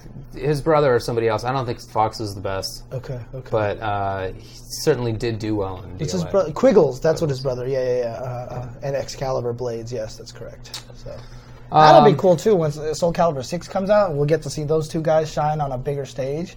That'll actually be super cool. Agreed with you. So. By the way, if they play Soul Calibur in any case. So Dragon is also learning Soul Calibur. In fact, he flew all the way to SCR just to play Soul Calibur. He didn't enter the... I don't think he even entered Injustice. Pokken won by Alistair. That's cool. ARMS happened. There you go. It was a good event. So, fun event. Yeah, good stuff. I mean, honestly, like, it's a good event, but there's nothing in Ontario, dude. The location is one of the worst. Yeah. You're right. I mean, you talk about bad locations, and that's not all that there is to making a good tournament. Maybe that's not even like the biggest part, because CEO location had a ton of problems. Right. But the venue was great, and the tournament was great. Uh-huh. Combo Breaker is in the absolute boonies. Right. But the tournament is fantastic. Right. So that's not all that goes into making a good tournament. But if you don't have anything in the area, it's you're going to have to work pretty hard for the rest of it. So it's, what are you going to do? There's only so many places in Southern California that have affordable big venues. It was also like almost 100 degrees outside, right? And so like my car got super hot, and let me tell you something, this is just like the nastiest thing, but like, okay, my parents always are like, oh, take this vitamin, or whatever like that. One of the things that they make me take is fish oil. Okay, pills, I take right? fish oil. You do take fish oil, right? Yeah, it's good for joints. So, yes, it's good for joints and everything like that. I need. And I have like a capsule with all of my medication. Your fish blew up. The fish oil blew up and melted. And now, like, all of my clothes and my bag and everything smelled like fish at that point in time. Wow. I tried washing the bag that I have because it's material and I can wash it. And all it did was make all my clothes smell like fish oil. So I had to rewash everything again just to get rid. Dude, I was not happy because it was so hot in that car, dude. So horrible. Yeah. Pretty gross. Yeah, it was not fun. Anyways, old fish stick Chen now. Yeah. All right. Well, then this past weekend was Capcom Pro Tour in Japan. I think they just called it the Japan Premiere, but it was at TGS. Which all of us just called it TGS, as we typically do. That was won by Tokido. And it's not like he was dominating the whole event. He had to come from losers to win. But man, incoming from losers, he beat Fudo, who got second place. Some of the fastest that I've ever seen in a grand final. It was 12-1 round. 12-1 round. And you know what? It's all El Chacote's fault. El Chakotay. El Chakotay, sorry. Because he sent him to losers at SCR with Armika. So you know Tokido afterwards was like, let me study this character. You're probably right. Let me study this character. Okay. And then that was it. So yeah, no, he dominated in that grand final. We're getting bits and we forgot to do our thing. Oh. Tap 2 GG with good old Jimmy Fishmouth and giving us 7 bits. Woo! There you go. Okay, yeah. There you go. That was cool. Nemo got third place. I feel like it's been a while since that happened. Yes. It was also cool to see NuckleDu get fourth place at a premiere in East Asia.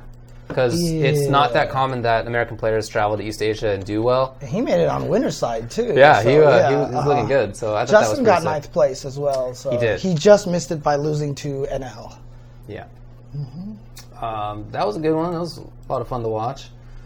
God, there's a lot of it was such a crazy stacked tournament. You look through it, and 25th places include like Daigo and Mago and Nishikinen and Hot Dog and Xiaohai, who had just gotten second. Like, it was such a mega stack. But what that means, though, is that Trashbox is now in line to get one of those licenses. Right, correct. So. Yeah, since everybody above him, he got 7th place, but everybody above him either wasn't eligible or already had a pro license, a Japanese, whatever's JESPA or whatever they call it, license. He then gets one. So, I guess congrats. As we've discussed, I'm no fan of that mechanic, but... Fudo stamps. Congrats. With 3 bits. Woo! Woo! There you go. Okay. Yeah, but there you go. Tokido, after getting, taken out in pools at SCR, comes back immediately, wins a major. I don't think there's any question that he's the best player. He's the best, right? I mean, ever. He's the best. Yeah. He's the best fighting game player ever. Yeah. But look, I thought people made too much out of him losing in pools. Dude, it was ridiculous. Too much I mean, dude, he had been for 3 years. He had not missed the top 8 at a premiere except for like 3 times. Then he gets out. I mean, obviously he hasn't had quite that success recently, right? But that's still a number of factors, right? But then immediately after that, they're like, "Oh, game's random." Like, I don't care what game it is. At some point, you're going to lose in pools. Right. You're just going to have a pool where there's really melee, good players. Unless it's melee. Fine. But in general, it's going to be like that. Right. Northside Blue. I think it's totally fine. Woo! Yeah. But yeah. I really think it's not that big of a deal, and I don't think that the game is any more random than SF4 was. I feel like people just have this like mass amnesia with how we all viewed SF4. Well, so this is what I've always said about the game, is that I feel like Street Fighter V just needs a little bit more, because you even said it yourself, like in Street Fighter V, for some reason when you get knocked down, you get this feeling of panic. I do. Right? Even though I shouldn't. Right, because that's the way the game is built. Yeah. It's just designed that when you get knocked down, you don't have a backdash. You don't have, in Super Turbo, if I choose to block, you can't throw me. Even if I block a low short and then you throw me, it still felt better because I got to block one thing, so I got one form of success. And that one little bit of success doesn't exist in Street Fighter, in Street Fighter V. In 4, it was just stupid Vortex. I quit the game because of the Vortex, because I just thought it was the stupidest thing ever, right? Even though your character could do it, you just thought it was super dumb. Yeah, it was dumb, and I didn't want... I felt like Justin did with that game, is I didn't want to go and study the Vortex or Cambi, because it was different for every character. And I was just like, this is not how I want to play the game, right? Sure. So, yeah. People definitely lost in pools. Can I just tell you that in SF4?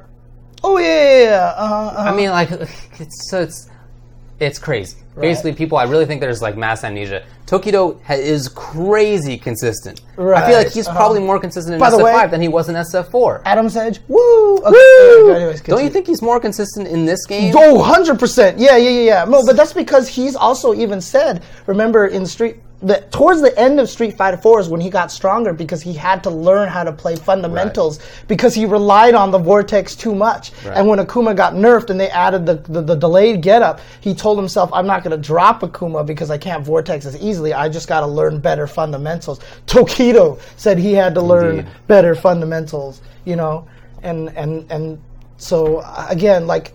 SF4 was a pretty good game. In my opinion, there's 2 factors that's increasing kind of the randomness of Street Fighter V. One, the players are just too goddamn good right now. There's too many good players, so that's not randomness, right? Second factor, maybe, could be, but not really. There's just too many characters now. There's more characters now. So Daigo's going to lose to a Zeku because he's never played against a Zeku. I mean, SF4 had so many at the end. SF4 was ridiculous. I mean, that's a whole nother problem. But I'm just saying that because the characters are coming out little by little, you don't have the Zeku and stuff like that. So you're going to have people lose the characters that they're kind of unfamiliar with. But again, that's not randomness. That's your fault because you didn't study the character, right? So... I mean, for sure, the game has problems, as we've often discussed. The variable input lag. I mean, like... There's some randomness that we can talk about. Not intending to defend everything about SF5, believe me. There's some randomness we can talk about. Okay. For sure. I mean, like, if everybody was like, Tokido lost because of variable input lag, I would be like... Maybe. Definitely. Okay. Definitely. But, sure. My position is still that I think SF5 is better than SF4. Yeah. CEO Otaku also happened. Yes. CEO Otaku. I wish that I had made time for this game. I wouldn't have been able to go anyway. I was busy this weekend, but man, that looked like a blast. They said that they doubled the entrance, I think, from last year to this year. Like, it is becoming, like, super legit, like, one of the biggest majors for it. And in fact, it's going to be part of the Arc Revo Tour next year, if I'm not mistaken. That's good. BB Tag had 324 entrants. Yeah, that's big. That's awesome, dude. Yes. That's awesome. So shout out to Jabali for doing a great job with that. And, you know, obviously he's been the one throwing out all the tweets congratulating himself, but, you know, like, he was saying stuff like, you know, people didn't believe that you could have an event on just anime, but look at me and blah, blah, blah. But you know, the thing about Alex and his big head is that sometimes, like, it's earned in part. It's not like he's just walking around, you know, getting a C after not studying the entire year. Like, he got an A. No, but yeah, that's the thing about Alex. And the other thing is that when you tell him, like, hey man, you're getting a little bit too big here, you're getting a little bit too big head, he'll be like, yeah, you're right. Yeah. Like, he'll own up to it. He knows. I respect that. But honestly, it was really cool that I watched, like, some of the Eunice. I watched Eunice Top 8 with my cat sleeping on me. I tweeted a picture of that. It was really cool. Then the cat, like, had a dream and started shaking and then drooled all over my arm. And I was like, this is gross. Well, that's something that can happen. So like I said, BB Tag was the biggest game. And it was, as a result, the final one. You know, you might have thought, in fact, I guess I did think that it would have been Dragon Ball FighterZ, but it was not. It was not. It's super cool. Yeah, I'm really happy. I mean, you know, we've talked much at length about how we love this game. Yeah. So that's awesome that is doing that well. To be fair, I haven't played it much recently because I've been cracking out on Tekken. Oh, so, yeah. Hey, man. That's cool. Yeah, that's a worthy reason. For sure. I've still been playing a lot of tag. Jonah won it. As I mentioned before, he won both this and at SCR. Dude, that guy is ridiculous. He looks so strong right now. Although he did tweet, he's like, I think he tweeted something like, I don't know how I did this. So, but great job to Jonah for sure. So yeah, I think that's pretty cool. It was a good tournament. Like, if you look at the character results, there was a lot of variety in there. Wald Tager made it up there with Jan. You got Jubei Ragna. I thought that was pretty sick. Mitsuru Nu. It was cool. Yeah. Really fun to watch. Yeah. Under Night had second most. Clear Lamp won it with Byakuya. Yeah. Squish got second with Akatsuki. It was close. Yeah, I mean, Squish, he won SCR. He almost did a back-to-back as well. And he was also the one that won EVO. So, you know, Squish is pretty dang legit with Akatsuki. So, got it. Yeah, so, if you look at the top 8, you have Byakuya, Akatsuki, Chaos, Line, Gordeau, Wagner.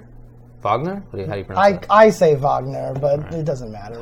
Aurier and Yuzuriha. That was 8 characters in the top 8. Dude, so, I mean, when we did when Henry Choi and I did by the way, congratulations to Henry Choi, got married, so congratulations to him. But when we did the character stuff and, you know, we had all the Eunice players in our chat and everything like that, dude, that game is actually super well balanced right now. It's really, really well balanced. And so, I mean, obviously, there's characters like Phonon who are like, everyone's just like, oh god, this character.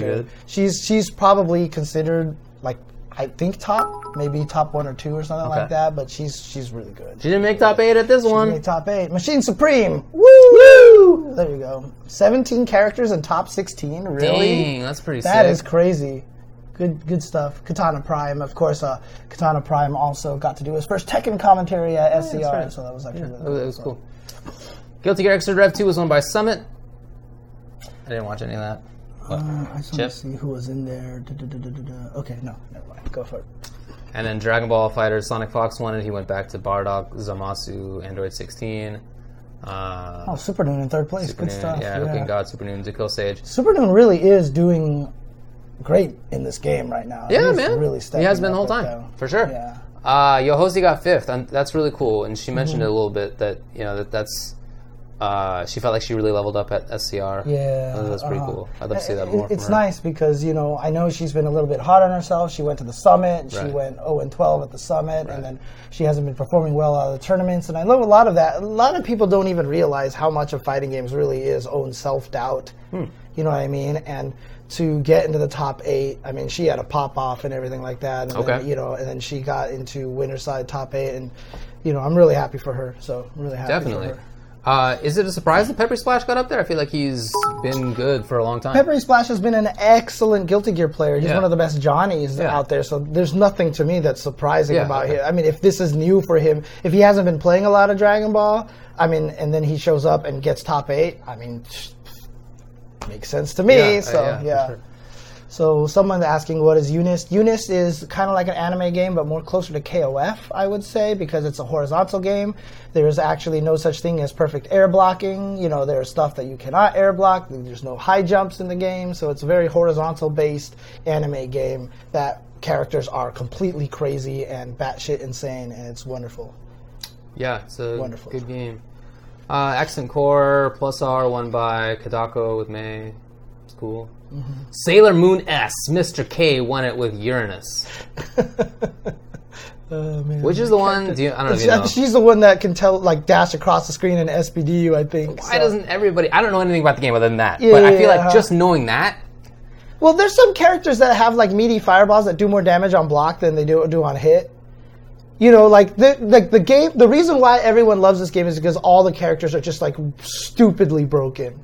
Like they're just stupidly broken. So I saw a missing person at DreamHack Montreal, and I was like, "Hey, are you going to be traveling or anything?" He was like, "Yeah, I'll be going to CEO talking." Did I miss 1,000 bits? Wow.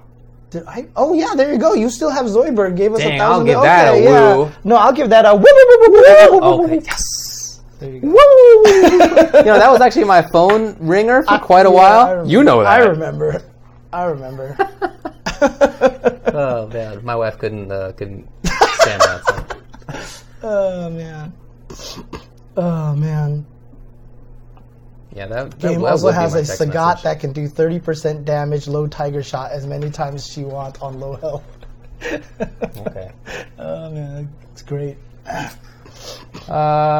I guess that's about it. Yeah, but shout outs to CEO Otaku, always doing cool stuff for the anime games, and it's going to be an awesome year. Arc Revo's coming out. You know, they announced like some of the events. They're just like I think CEO Otaku is going to be one of the events and such. So you know, next year and everything. So Arc Revo 2019 is going to be cool. It's going to be fun. Well, I also heard really good things, although I didn't watch it, about the MVCI Top 8. Oh yeah, it was. I heard that was really good. Dude, I didn't get to watch a lot of it. I'm going to do an FGC rewind on it and watch it on stream at some point in time. But, man, that grand finals was down to the last game. Sick, okay. And when Tyson won. So Tyson lost to Knives at CEO. Okay. So this was kind of like a rematch, and he won the very last game. And you could see Knives was just... Oh my God! Like it was like Ralph Wiggum. You could see the moment that the heart broke. You know, it was brutal. But dude, I mean, we'll talk about MVCI a little bit more. Well, that's it when it comes to events. Well, no, there was also EGX. EGX. So You're right. I tried to time it so that the Marvel one would be the last, but I got it wrong. So Angry Bird. Well, even before we get that, I just kind of want to mention there's been a couple of other things like there was Never Give Up in Chile. I always want to give the Latin America scene a bunch of shout outs. Thunderstruck is coming up as well. So there's Fighting Fest in DR this coming weekend, and then the next weekend after that is going to be Thunderstruck in Mexico. So there's a bunch of cool Latin America events. So definitely support them. But Chris T won Never Give Up in Chile. Yeah, man. So he's been killing it lately, for sure. Mysterio got 4th place. Doomsnake got 5th place in that tournament. So there you go. Okay, EGX. Yeah, man. So the premiere was won by Luffy. So the way that this worked was that there was a regular premiere that anybody could enter on the first 2 days. Right. And that was won by Luffy. Then there was the Last Chance Falls to the regional. Right. Which was won by Angry Bird. And then there was the actual regional. Exactly. Which Angry Bird won. Which he also won. Yeah, exactly right. Yeah, so the European representative will be from the Middle East. Yes. But, again, another situation again. Did you see the clip of him winning? I didn't. Dude, after he wins, he just... Oh, I did. He sits there at the machine for like 1 second, and Logan's just yelling. He's just like, oh, he's made it into he's going to represent Capcom Cup. Yeah. And I swear, as soon as Logan said that, you could see the realization creep into him, and then he just was like... And then the emotions just all jumped in there. So, you know... I mean, I'll tell you what, man. I know, obviously getting into Capcom Cup is a big deal because you can win a lot of money. Right. And there's a lot of people who talk about, people only play these fighting games because of, they only play Street Fighter V for money. But you don't have that kind of reaction just because it's money. Of course, you know what I mean? yeah. And then there was also a scene of Kichipamu beating Storm Kubo, I think it was. I think it was Fujimura. Fujimura, right. And after he won, he got super emotional. Yeah. He was just almost crying and stuff like that. And you have to understand, fighting games is fighting games, man. You play it because you're passionate about it, right? You're just going to play it because you're passionate about it. So Agreed, dude.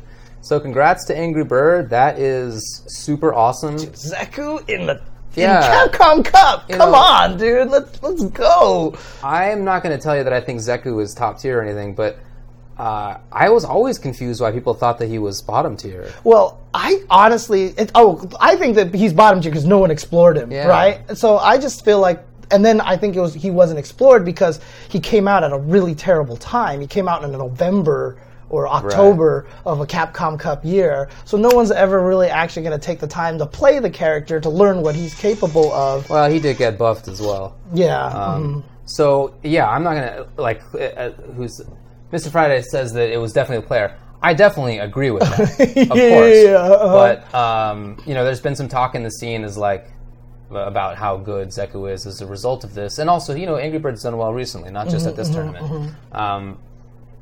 I do think he's pretty good. The Zeku at SCR was the one who knocked out Daigo. He was from I believe Colombia. Colombia, yeah, you're right. Yeah. Oh, the ex-Marvel player. The guy who played Thor in Marvel 3. Yeah, I know. Our brains aren't the best. I don't remember offhand. Somebody's going to tell it to me and I'll be like, ugh. But he was definitely one of the Latin Serpentaurus. That's what it was. Yes. Yeah. So, anyway, awesome for Angry Bird to be there. Very cool to see that. That means that he's guaranteed to be at Capcom Cup. So even though he's, I think, 52nd, if I recall correctly, in terms of overall points. So Luffy, you mean? Or Angry Bird? Bird. Yeah. That's not what matters. He's just qualified. He's won the regional, sort of so he's in there. Yeah. So, again, man, what a great moment for that guy, dude. What a great very, moment very for that cool. guy. So. And as we were saying, the premiere itself was won by Luffy. That was pretty cool. So he's doing Momi's fine. been killing it lately. He got second place. I feel like that's been occurring quite a bit. Got to think that his win is not that far away. It's really interesting because there's all these camis all over the place. Momi, obviously a Cami player, Shao Hai Cami player, but someone actually pointed out to me that in all the top 8s, Cami has a losing record or something like that. So she has a terrible record against Manat. She has a terrible record against Karen. She has a terrible record against she also has the most games played in top 8. Right, by almost 200 games, right? So it's weird contrast, because the guy was trying to argue to me that she wasn't the best character in the game. Okay. And I still think she's the best character in the game. I agree with you. Yeah. Personally, I think it's Cammy, Guile, Akuma. Really? Okay. I thought it was I mean, at this point in time, I kind of believe in the Akuma hype a little bit, so I'm kind of like a Cammy, Akuma, Guile now. But it's definitely those three. And then Manat and Ibuki are in 4 and 5, I feel like. Fair enough. That's the same top 5 that I've heard everybody say. Everybody has that top 5. Everybody has that top 5. Yeah. It's kind of that situation. Yeah. That's it for the big ones. There was also the Injustice 2 Intercontinental Championship finals. I mean, championships are being worked on. Right, there's going to be finals that will occur in Vienna, but each region sends people to Vienna. And the Australian winners were DS Wasminator, who played Catwoman, and OZH Gilbags, who played Joker. That was cool. Middle East was won by Tekken Master. So Okay. Nasser Esports is looking good right now because Angry Bird is in Nasser and Tekken Master also, as well as Shark Tooth. They got second place there. So that's cool. Yeah. There was also an AFA Jakarta X Game start results. This was a radar event, I think, for Dragon Ball Fighters. Okay. So let me see. Radar event. And so the winner was AG Drek with SSGSS Vegito, SS Goku, and SS Vegeta, and they'll be going to be able to fly to any Saga event of their choice now. So there you go. So that took place there. Trying to see if there's anything else, because there's a... Well, I moved that we move on. Bunch of stuff over here. Yeah, okay. Okay, no worries. Okay, do you want to take a break, or do you want to just... Let's take a break, and then when we come back, we're going to go over Marvel Infinite as it exists a year later. That took a lot longer to discuss results than I had expected, but I guess that's to be expected because there were 3 weeks that we missed. Yeah, and to be fair, we were talking about, we weren't going through just like, here's this number 8, number 7. We were That's talking why I thought about, it would take less time. Okay, but, okay. It didn't actually happen. So. But 3 weeks of results, yes, 3 weeks of results. Okay, we'll be right back. We'll get into Marvel, and then we may cut out like 5-5 matchup this week just to finish by 8. Okay, be right back, guys. Turkey sandwich, not bad. Let's go. We will talk about Armada. Yes, we will definitely talk about that. Oh, there we go.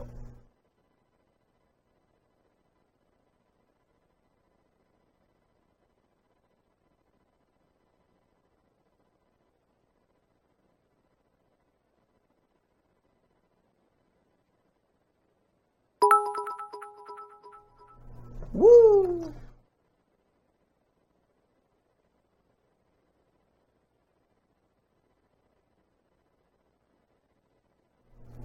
Shoutouts to Natakan for the 100 bits. Woo! You know, I think Jubei is super good.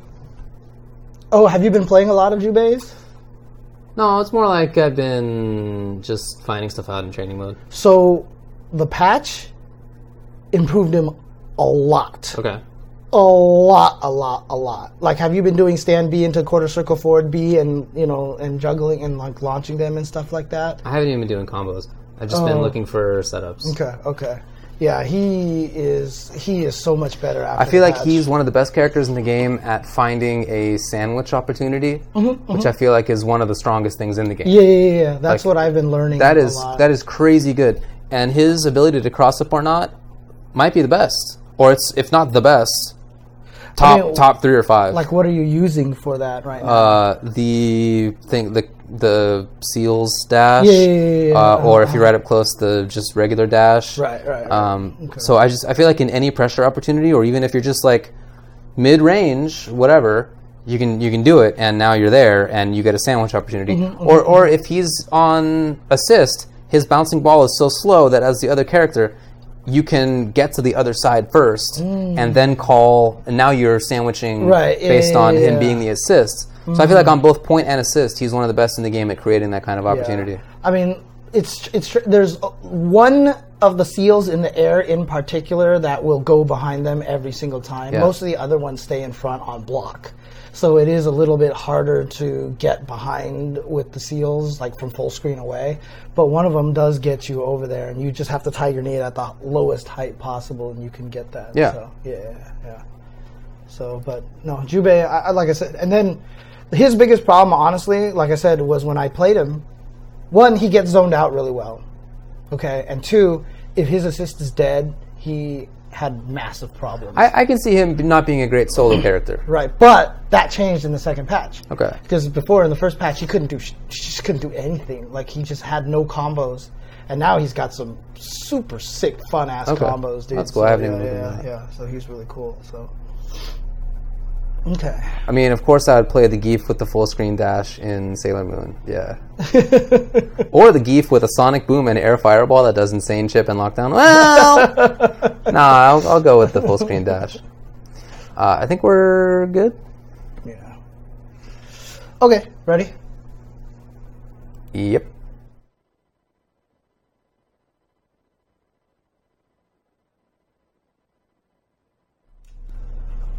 All right, we are right back, as you can see in the little ad slide that we had right there. That's Marvel Infinite.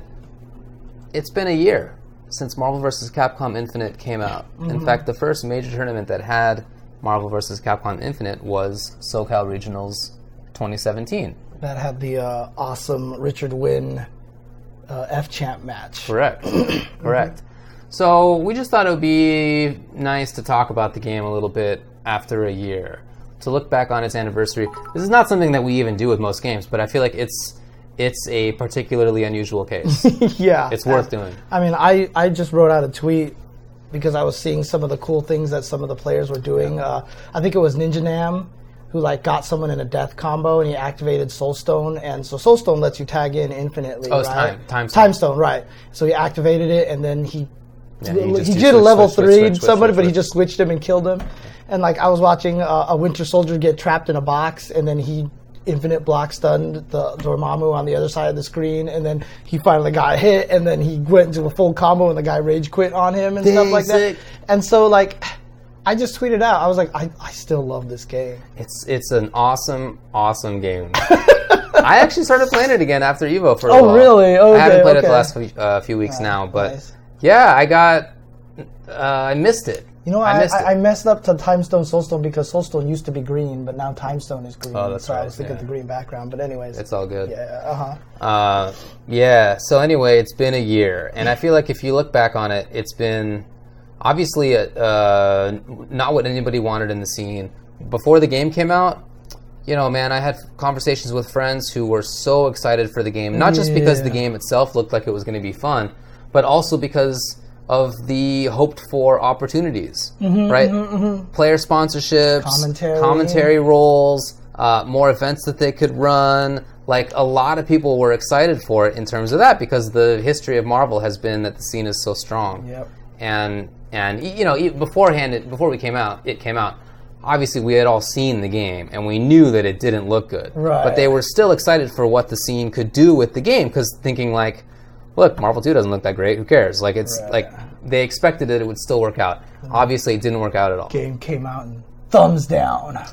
Yeah. It was an ugly game. Capcom didn't feel like it was supporting it right. It felt like Marvel was being kind of butts about everything. I mean, you know, looking back, I don't have any inside info about it, but yeah, I have to think that Marvel was a major reason for its problems in terms of the roster selection and in terms of the support that it was given, lack of support really when it comes to marketing. But look, Capcom screwed up big time. I mean, the game is actively worse in terms of audio visuals than Marvel 3. It is a significant downgrade from a game that came out in 2011. That's tough. Even as something that's not like, I mean, just the music is terrible. Yeah, man. The sound effects aren't so great. The graphics are dull and boring and everything like that. But the gameplay is really fun. The gameplay is great. It really is. And it's you know, you got to look back at in terms of why it is that the game didn't work out. It's not just because of the graphics. I really feel it's not. Right now, BB Tag is gaining a lot of steam, and that game is using assets from 2008. Right. And it's just all pasted together from different games. Waldstein doesn't look like he belongs in a game with many of the other characters. It doesn't. But that's fine because of some other reason. I'm not entirely sure what that is. Look. But it's even though in the past games that are kind of slapped together end up doing okay, and BB Tag is doing the same right now, Marvel Infinite did not. So there was a lot of negativity towards Capcom at the time because of Street Fighter V. And honestly, like, I don't want to give social media enough credit, but social media absolutely killed MVCI. It was what killed it, because when it came out, like I said, I have friends, Super Turbo friends, don't play in the fighting game community anymore on my Facebook. And like, there was like some news about MVCI, some bad news about MVCI, and they were like, good. That game deserves to die and whatever like that. But it's like, why? At what point? Like, where did this information come from, right? You know, it's because everybody was so darn negative on the game, and anyone saying anything positive about it was branded a shill.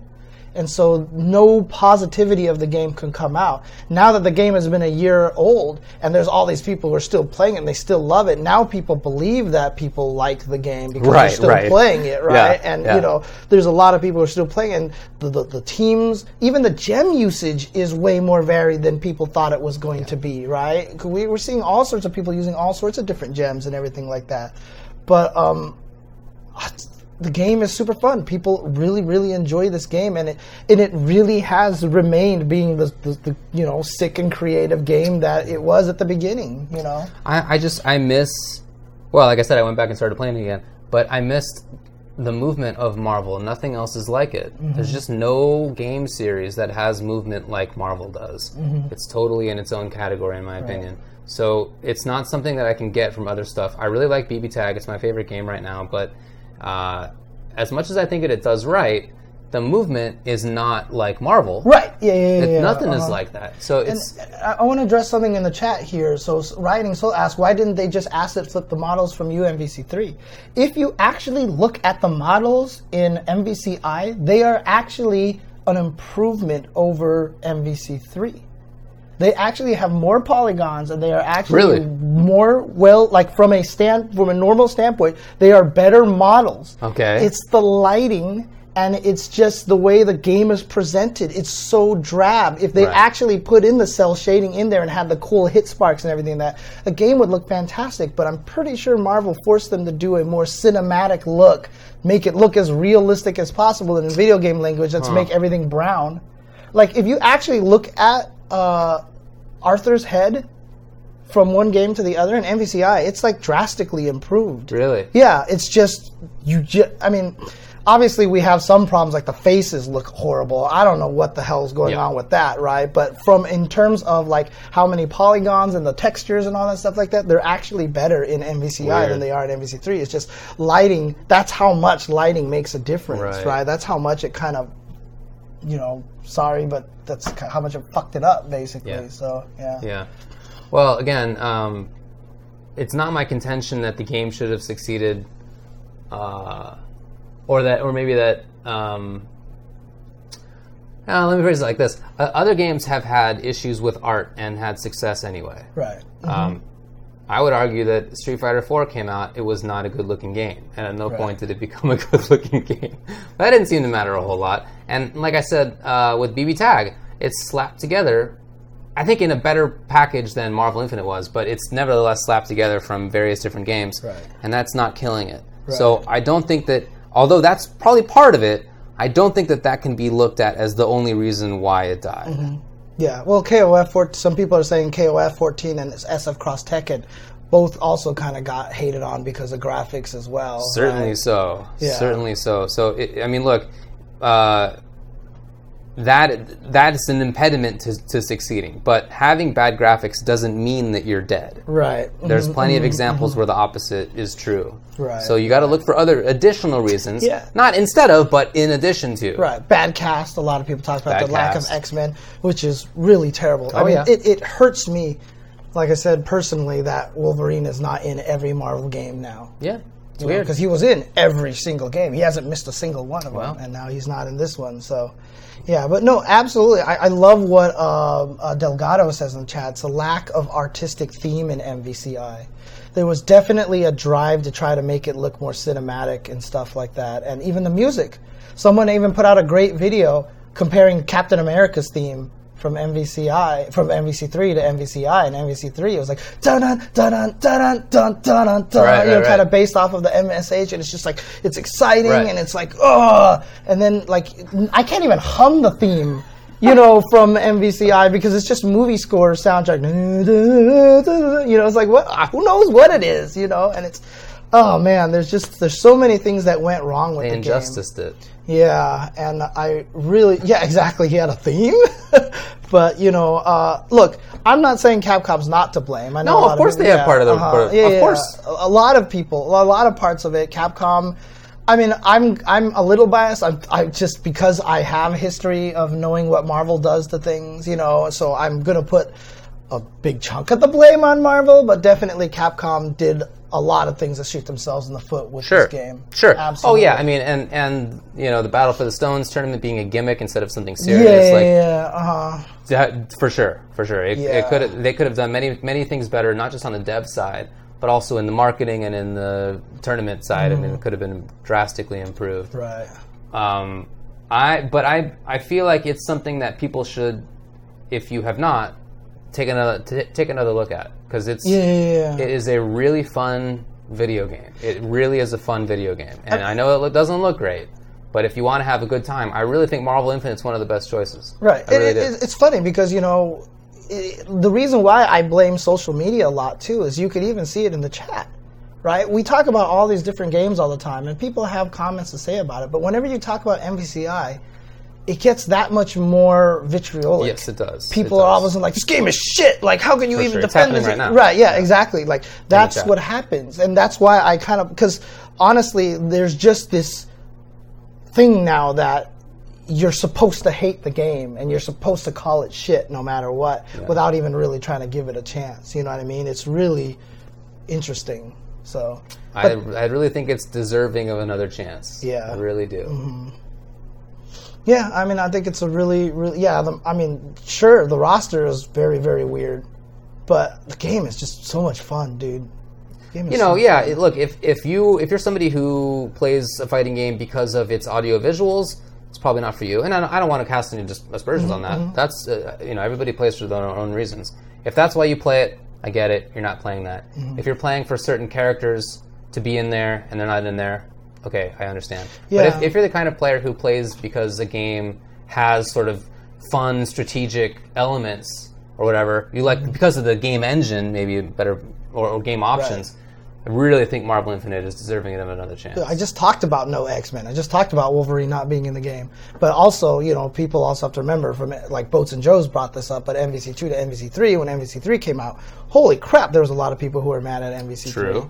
But, people continue to play it, and it became a much better game than I expected.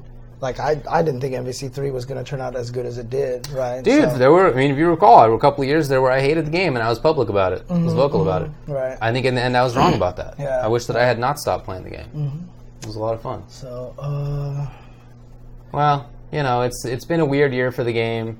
As we said, I don't think we've ever talked about like a game's year in review before. Yeah. But it's such a unique case that I just want to say I feel like it is deserving of another chance if you're into a game for its options and movement and whatnot. It's not just us, too. I saw a couple of articles written about it, or just like people think pieces and stuff like that. A lot of people talking about MVCI like after a year. Yeah. So I just thought it would be worth us talking about, too. So, but again, look, obviously, most people don't like the game. I'm not trying to tell you to try it. But if you don't know what you think about the game, or if you hate it and never tried it, if you legit hate the game, that's cool. If you played it and you're like, this game sucks, more power to you. But, a lot of good stuff in that game. So, okay. So for 5-5 matchup, there was a few things that I wanted to talk about, but I don't think we're going to have time for that. Yeah, probably not. We should just get to other minor topics, I guess. So let me see. What did I have? We got about 20 minutes here before we got to skedaddle. So what was I talking? What did I want to talk about? In terms of minor topics, or in terms? Well, in terms of the like, I mean, I know. Did you want to talk about SNK Heroines at all, or anything? I just think it's not that important, to be honest. Okay. Yeah, it's a game. The plot of it is just gross. I mean, in my opinion, for sure, the plot's gross. I don't support it. Yeah. I don't hate if other people do support it. Right. I'm not like morally opposed to you supporting it. I don't like it. I don't think the topic is super important, though, to be honest. And then also, I know Bonchan said that he thinks Sagat is the worst of the three characters that he plays, and that definitely made a lot of the L.I. Joes and Flows out there very happy to see Bonchan talk about how Sagat's not very good. Yeah. So, I don't know, man. Obviously he's much, much better at fighting games than I am, but I wonder if that's him still thinking like how Sagat should be rather than like having fully explored. We'll see. Time will tell. Okay. Well, there's a couple of other things, so I'm just going to move to game news here, then FGC news. So there's a couple of things that I did want to make sure I took the time to talk about. First of all, very sad story, but really kind of cool at the same time. I believe his name is Chris Taylor, who goes by the name of Spooky Wobbler on Twitter. Cancer. He has cancer, and I think this was his fourth bout with cancer, and he just finally gave up, basically, and he just said, I'm going to accept my fate. But he is a big Smash player, and there was a big campaign out there for allowing him to play Smash Ultimate, because he basically said, I'm afraid I'm not going to get to play. He was a big Snake player. He really wanted to play Snake in Smash Ultimate. So there was a big campaign out there, and sure enough, Nintendo got word of it, and they brought a Switch, the easily stolen Switch and everything like that, to the hospital, so that him and his brother and I think a couple of other guys were able to play it. His brother and buddy. He did pass away. He passed away, I think it was this morning, right? Was it last night or this morning? I heard about it this morning, but exactly when it occurred, I couldn't tell you. Yeah, but I think it was at his home, by the way, not at the hospital. And I really honestly feel like there was part of him that was like, I just need to stay alive just so I can get the chance to do this. And I mean, it's a sad story, but at the same time, it's wonderful because, you know, you can see in the pictures that, you know, they took of the event, you know, he's obviously not feeling well. He was very gaunt and everything like that, but he just looked like he was having the time of his life in those pictures. And so, you know, that was something super cool of Nintendo to do. Just fantastic that they did that. You know, that to make a guy's final times a little bit better in that way is just that's so nice. I'm sure it was difficult for them to do. You know, it's not some easy process for a company to get internal clearance to ship out something that's brand new like that, unreleased. So I can't imagine it was easy, but they made it happen fast. I mean, that tweet was only passed around last week or a week and a half ago, quite recently. And so in terms of how slow a big company can move, that was pretty fast. I think that's really commendable. And everybody involved, I think, is very impressed. I mean, really happy y'all did that. For sad news like that, it's good that we have that ray of happiness to come out of that. So I think that was really cool. Oh, it was the E3 demo. That's really cool. Okay. So there you go. And shout outs to, I mean, the Smash community for pulling that together. I definitely helped retweet that and everything like that. So it was interesting because they also even just had an event this past weekend, the roasting of Hugs, and I heard that thing went super well and everything like that. So I mean, the Smash community does. We complain about them a lot, but they do a lot of great things at the same time. So they do a lot of wonderful things. Well, sorry to hear about it for his family. You know, best wishes. And condolences. I'm glad that his end was made a little bit easier. But sticking to Smash, another kind of piece of news out there was that Armada decided to retire from singles. He's still going to play doubles, but he's going to retire from singles, which is really interesting. I didn't get a chance to see what the I watched the video. Was. Oh, did you? Okay, I did. Okay. I subscribed to Armada on YouTube. Oh, sweet. Okay. He just mentioned that he doesn't have the love for the competition of singles anymore. Interesting.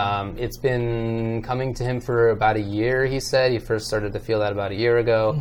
He didn't feel like he had the motivation for it, and that it's been a big struggle for him to continue playing in the way that he did. You know, he still had success anyway, although maybe not as much as he has occasionally had in the past. But, I mean, he still played fantastically throughout much of the year. And he said that he just didn't feel motivated for it anymore. And he said he'll probably still play casuals. He views doubles as just being a different game. It absolutely is. Like, he said he just feels it's so different that he still enjoys the strategy in that, and he still enjoys playing that. But look, he had, I would say, one of the best fighting game careers ever. I mean, he's considered the GOAT, right? He's the greatest of all time. Crazy in Smash strong Melee. player. Crazy strong player. Lost to 7 people in 9 years. The numbers was something like that. Just 7 different people. That's incredible. That's incredible run. You know, difficult to imagine other people doing that in any other game. But you know, I mean, obviously there's jokes about it in the chat, but you know, fighting game players retiring is always kind of a we'll see you next week, buddy. Exactly, yeah. Right? The joke is if that somebody announces their retirement, they're definitely coming back. The only people who retire are the people who fade away slowly because they just lose interest. But you know, we'll see. We'll see. He did leave an opening in the video where he was like, look, if I feel differently in the future, then I'll come back. Right. But he didn't think that it was worth it to himself to push himself to do it if he just wasn't feeling like he, you know, look, I mean, if he comes back during Ultimate, that'd be awesome. That'd be great. I mean, he said he retired specifically from Melee singles, not from gaming, right? So he's obviously playing doubles. Did you see my tweet in honor of Armada? I don't think so. Okay. I said, I'm never going to have the chance because I don't commentate Melee. Oh, yeah. But I basically said that, you know... You've told me this in person. Yeah. I've always wanted it so that if I was commentating it and someone was playing with Armada and they still lost in a doubles tournament with the GOAT, you know, with the greatest player, if you lose in that situation, you really have to ask yourself, what's Armada with you? Wow! What's Armada with you? It makes no sense. It's so good. It's so good. One. Yes. That's a good one. Anyways. Yeah. Anyways. That armada sunk off the coast, buddy. Oh, man. Okay. Anyways. Let's see. Lots of other just random game news here.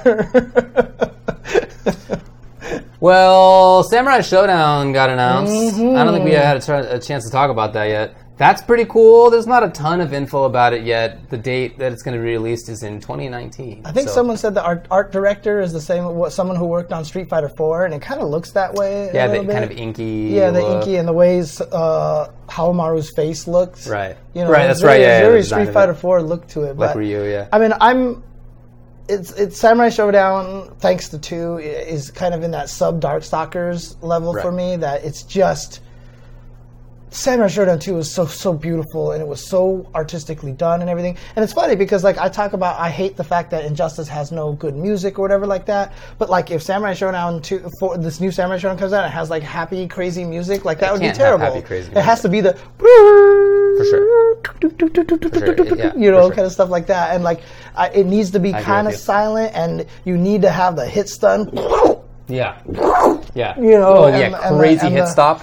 Yeah. Like seconds long hit stop. And then the block stun has to be completely different with the rebound and everything. Like, if they can preserve a lot of that, the Samurai Showdown 2 is such a beautiful mood game. For sure. So if they can preserve that, that is what we need from that game. And I fingers crossed, and it looks, and even the violence in it, like, it's always been violent. Someone showed from a previous game where they, like, chop Nakaru in half, and her blood is, like, her body's, like, bouncing, and there's, like, blood spurting. And it's just, like, it's gross. Like, the original the Samurai Showdown 2 games, the blood and the violence wasn't like that. It was very, like, wah, they're frozen. Right. Kind of things like that, right? And, they kind of did that with the look like Nakaruru, like it looks like she's stabbing someone. Yes. And she looks very upset about it, but then blood sprays on her, but you don't see her. And she apologizes. Yeah, and she like, oh my god, like that's cool. Like I like the stylisticness of that rather than just like blatantly hey, we have graphics now, let's like pull their intestines out. No, I agree. You know, stuff like that. Yeah. So I think I like that. So it looks like it's going the right way so far to me. So. Obviously, not much to say about it. It takes place before Samurai Showdown 2 in terms of the lore, with the years and all that stuff like that. I don't follow the lore enough in Samurai Showdown, so I don't know. So, you know, which arcade was it? One of the Japanese arcades put out a long video of them playing Samurai Showdown. One? Yeah. Oh, dang. So was it just Tam? No, it wasn't. It was all weird characters. Okay. But that game was very... kind of one-dimensional, very weird game. Mm-hmm. Like, when it came out, though, man, people were talking about that game. I don't know, because like it was such a different time back then to have something that could actually compete with Street Fighter 2 in terms of quality. I remember all of my friends were always just like, "Dude, you got to play this new game." And I was like, "Whatever," and they're like, "You got to play this. It's so good. It's so good." And then eventually, I caught on in Samurai Showdown 2, but still, it wasn't Acho. It was the other one with a K. You know what I'm talking about? Mikado? No. Anyway, I tweeted about it even. Bummer. I'm trying to remember. Well, apparently you can find it on David's timeline. So go to his timeline, and you can find it over there. I did tweet it. Yeah, it was like Earthquake versus Kabuki Man. I don't remember their names. You know what I'm talking about? Oh, Kyoshiro. Yeah, that sounds right. Kyoshiro. And there's a Harumaru playing. Koyoma? Is that what it is? No, I'm looking it up. Kyoshiro. I didn't know he was in Samurai Showdown 1. Okay. It just seems so weird. Like, all the characters have these gigantic jumps. Yeah. And See, I hope they keep stuff like that. So everybody has an instant overhead, I guess, or those characters. They have these crazy jumps. Their buttons on the ground are really slow, but super damaging. So they're just like hopping around all the time because that's actually, even though they're huge jumps, that takes up less time than throwing out a button. It was super weird. Yeah, for sure. So lots of little bits of information here. We've got like 15 minutes here. So let's talk about so have you looked into the Street Fighter V dojos yet? I don't know anything about it, but it looks like it's kind of very similar to the guild stuff that they did in Injustice. Yeah, there are some similarities to that. You can also, you have a dojo where you can actually kind of customize it to some degree. You can like put your Twitch name on it. You could recruit people to your dojo, right? Yeah, I think that's really cool info. Yeah, I'm gonna have to create an Ultra Chen dojo then. Yeah, I think we should do that. As well as a Chen Dynasty Kohatsu dojo. is the name of the arcade. Kouhatsu. You can search on YouTube for that, and you can find the old Samurai Shodown video. Yeah, so it's actually, that's right, they had the karaoke tournament this last weekend. Justin actually said he may fly me out next year for Wong Nation Jay Chenzo, and he said I would win for free. Are you the best at RPS? At RP, well, no, it was the karaoke tournament. Oh, I think you're talking about Rock Paper Scissors. No. There was a karaoke. The Daigo had his second. Harada was there singing, dude. It was actually cool. So, yeah, dude, all the big streamers were playing Tekken this past week. I gotta wonder if Bandai Namco just hit them all up and was like, play Tekken. Because a bunch of them were playing it. A bunch of guys were playing it. And the best part was I went into one of their streams to go watch it. The guy was getting really salty, turned off his camera, and was just like getting mad. And I was like, this is entertaining. See why people like watching me play. Okay, there's some other news. Android 17 is coming out. That's right. For Dragon Ball FighterZ. Look. I haven't seen anything about it yet. I have. There's info about. How does he look? He looks more interesting than most to me. Okay. Look, my critique about the game is basically that everybody plays the same. Even characters who you look at them and you think, oh, this guy will play differently. Actually, he's just the same. He looks like he might have significant differences. He has like a kind of Black Panther style off-the-wall option. Rekka options that can be really varied. So his movement might actually be unique. Okay. And if that's the case, then I'll be really happy because I feel like it's rare that you see variety in terms of movement in that game. Hey, Tetsuya, thanks for that. Woo! Dang. Woo! Yeah, so I'm excited for that in that sense. Okay, cool. I mean, like I said, I haven't paid attention to the 17 recently. So. I don't dislike. It's not that I think DBFZ is a bad game. Right. For sure. I think it's a good game, right? To be proactive about it. Obviously beautiful, and the gameplay is good. It's just, to me, doesn't have the variety that I look for. I mean, it reminds me of like in Season 5, SF5 Season 1, when that was my complaint about the game as well. Too many characters played too much the same. They released a bunch of other characters, so I don't feel that way anymore. But I do feel that way about it in Dragon Ball. I wish that would change, but they... it doesn't seem like that's changed for most. This guy, 17, seems like he could be really different. I mean, I love... Someone asked me that exact question, what do you feel about Dragon Ball FighterZ? And I said, I don't think it's for me, personally. But I love there's a lot of players out there who are super passionate. It's like their favorite fighting game they've ever played, you know? And that was just fine. I want it to become a staple. If it can become Dragon Ball FighterZ... 10 years from now when Dragon Ball FighterZ 3 is coming out and everyone gets super hype, like that'd be awesome. Definitely agree with you. Let's do that. So. Yeah, it would be horrible to go back to the old days of other Dragon Ball games that are just kind of butts. Look, I don't feel that comparing Dragon Ball FighterZ to Marvel Infinite is necessary. Right. I think they're different games. Same with BB Tag. My own preferences are that I think that I would rank those games probably BB Tag, MVCI, DBFZ. Okay. But I don't think that they're the same kind of game. Right. Well, it's the same subgenre of fighting games. They're all versus games. Yeah. But they're very... Dragon Ball FighterZ is very different. Different enough that I don't feel there's any need to compare. Well, they also announced that Street Fighter V CPT is going to be taking place at the Esports Arena in Luxor in Las Vegas this year. So Capcom Cup will be taking place there. Not at the Sony PlayStation Experience anymore. It's going to be taking place at the Esports Arena this year. So, I mean, it's easy for us. We all live so close to Vegas or whatever like that. Yeah. But I wonder if I've seen some dissenting opinions on that and stuff like that. And I've been to the venue before. I don't know if it's going to be big enough. Right. Honestly. I've never been there, but I've heard many people. Yeah, I'm not sure if it's going to be big enough, but we'll see. You think back to the first season when it was also at... Wait, no. Second season? When it was at Esports Arena? Yeah. The first day of it was at Esports Arena, and it just felt like it was weird. It was small or whatever. Right. I don't know, man. We'll see. There was also IPS Grand Finals were also announced. That's going to be in Chicago on November 13th. That'll be cool. What do you think about this Street Fighter League, this Japan League 3v3 that was announced at Tokyo Game Show? I think it's cool. I mean, I like team tournaments. Okay. I think that could be fun. I'm not a huge fan of the format where there are 3 players who are licensed and 3 players who are unlicensed on each team.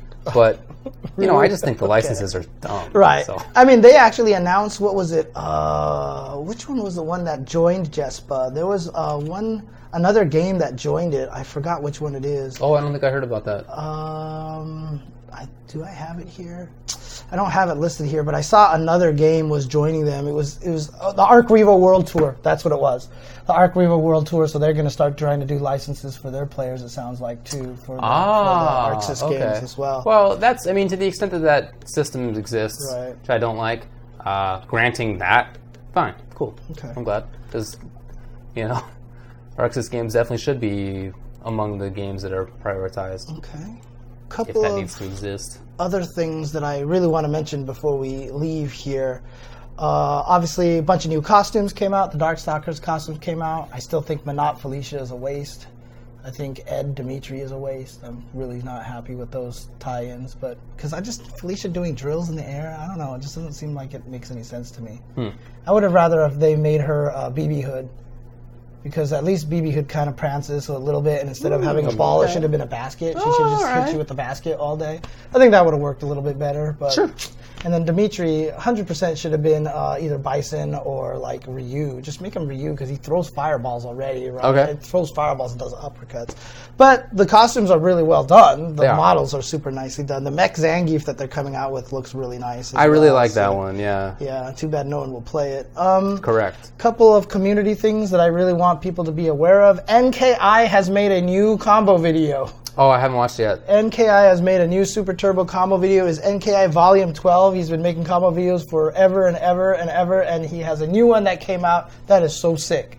Like, and he always does a really good job. It's like very bare bones editing. It's one of the like very classic combo video, bare bones editing, but still sync to music and all this other stuff. Like, so definitely watch it when you have a chance to listen to it. So don't watch it in silence. Don't watch it because it'll do it some injustice. So also, Born Free is still doing interviews. He released one recently with what do you call it? Tom Cannon, and he talks about history. Wasn't that a while ago? Was it a while ago? Because I see everyone talk about it. Because he talked about like the birth of the nickname the Beast and stuff like that. Okay. Yeah, which again, no surprise, came from Tragic. So because he said something about the Beast being unleashed. They've unleashed the Beast, and that's kind of where it came from. So, and of course, Street Fighter V coming to Japan arcades.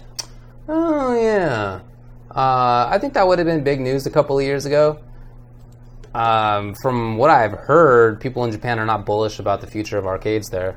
Oh, yeah? Okay. But I think that I actually don't like it for the rest of the world's Yeah. It's going to definitely hurt us a lot in that factor, but I think it's cool. Because Japanese arcades are going to, just mill out good new players. But it is definitely going to... build up a lot of that scene. And I think that's exciting for them because, they are trying to do a lot to build up the esports scene. You guys got guys like Momochi and Daigo really trying to promote that you can play games and do stuff in Japan. And I think having it in the arcades and allowing kids to have a chance to play the game, or people who don't have consoles to play the game and get good at it. I like the idea of it. So I'm actually really happy. I hope that it won't be like an SF4 where the cabs were $1 billion and very few people got them outside of Japan. Oh well, I mean, but the U.S. doesn't need them, right? Why does the U.S. care at this point? Just put up a TV and console and you're done, right? Well, that's how in Japan's the same way, right? Right, but the thing about it is, I feel like it's just not. It's just, you have to go out of your way to go one of those sessions, right? And then, like in Japan, it's just so natural for them to go to arcades, you know what I mean? So, but, we'll see. Couple of other things. Fighting Vipers is coming out on the PlayStation 4. like being re-released on there as part of Project Judge. And BlazBlue Central Fiction Special Edition is being released on the Nintendo Switch. Yes. Let's do more Nintendo Switch games. Yes, let's do more Nintendo Switch games. Pokken is receiving a balance patch. Oh, dang, I didn't hear about this. September 26th, tomorrow. Oh, I got to look it up. Yeah, they're actually doing a balance patch, so I think it's actually cool. So, Inferno, I guess, was leaked as a character that can be unlocked in Soul Calibur 6 as a mimic character. Okay. So, mimic. I guess that means that they can play anybody. Is that the Mokojin of Soul Calibur? I'm not sure. I'm not sure. So I've read articles about how good Fighting Vipers 2 is. Okay. That's really fun. It was like their crazy version of... It was like their Darkstalkers to Street Fighter as Fighting Vipers is the Virtua Fighter. Like Virtua Fighter was very technical and all like very realistic, and then Fighting Vipers is like bouncing people off of walls and people are jumping all over. So yeah, I've actually heard it was really, really good. So. Oh yeah, the Soul Calibur 6 beta this weekend. I'll definitely be playing it. Okay. Definitely be playing it. Nintendo Switch online service has started. You need that, $20 for the year. Family plans out there, but you need that to play Smash Ultimate online. Right. So a lot of people are mad because they don't feel like they're getting anything out of it, but if that's money to help make sure that they can maintain their servers and have better quality servers, I mean, I think that's the thing that a lot of people are missing, is that the online might be a lot stronger if they have a dedicated service to that. That's why PlayStation eventually went from being free to having to pay money, because it was just costing them too much to maintain those servers. So I'm sure the same thing's going to happen when Smash Ultimate came out. If Smash Ultimate came out and no one was paying money for their servers, I bet you the whole thing would just like explode and fry like instantaneously and probably not work for like 6 months. You know what I mean? So with giving money to Nintendo might actually make it so that's a little better. Yeah. And then my last question to you. Definitely is less than PS. What do you want on the PlayStation Classic? I never owned a PlayStation. Really? Yeah, I never owned a PlayStation. Okay. I didn't get a PlayStation at all until the end of PS2. So, whatever. Okay. I want Final Fantasy Tactics, because I've never played that before, and I've been told I should play it. So if it comes out on that, I will 100% stream that game. Yeah, GoldenEye I would support.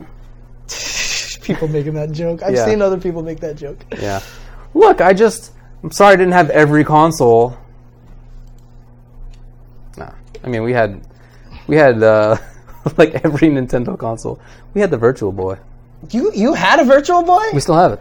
Dang! I've never played one of those. You got to bring it over one of these days. I've got to play the Virtual Boy. I can do that. I have to play the Virtual Boy. But I never had a PlayStation until the end of PS2. So I don't know much about the games there. Okay. But guys, sorry to do the rush towards the end. Following weeks, we probably won't have as many results to go through, so we'll be able to take our time a little bit more. Yeah. But Capcom Connect is starting right now. Yeah. So we are going to go ahead and... Believe me, I was wearing glasses before that, all right? I'm wearing glasses because of video games. I used to wear glasses because of video games. You got the surgery. Yeah. No, I've been wearing them since I was 6, so it's not that. Yeah. But Capcom Connect is starting right now, so thanks for the sub. And Wesley. Again, the gifts. This is September. If you guys set your stuff to renew automatically, the next month will only be $1, so that would be very, very much appreciated. But Twitch.tv /Capcom Fighters. I'll do a host right now. Do it. But Bird like me. I said, next week, hopefully we won't have to rush through the end here. We'll be able to take our time and everything like that. We're going to work out this format. Don't worry. We'll get it going for you guys. Thanks, everybody. We will see you next week.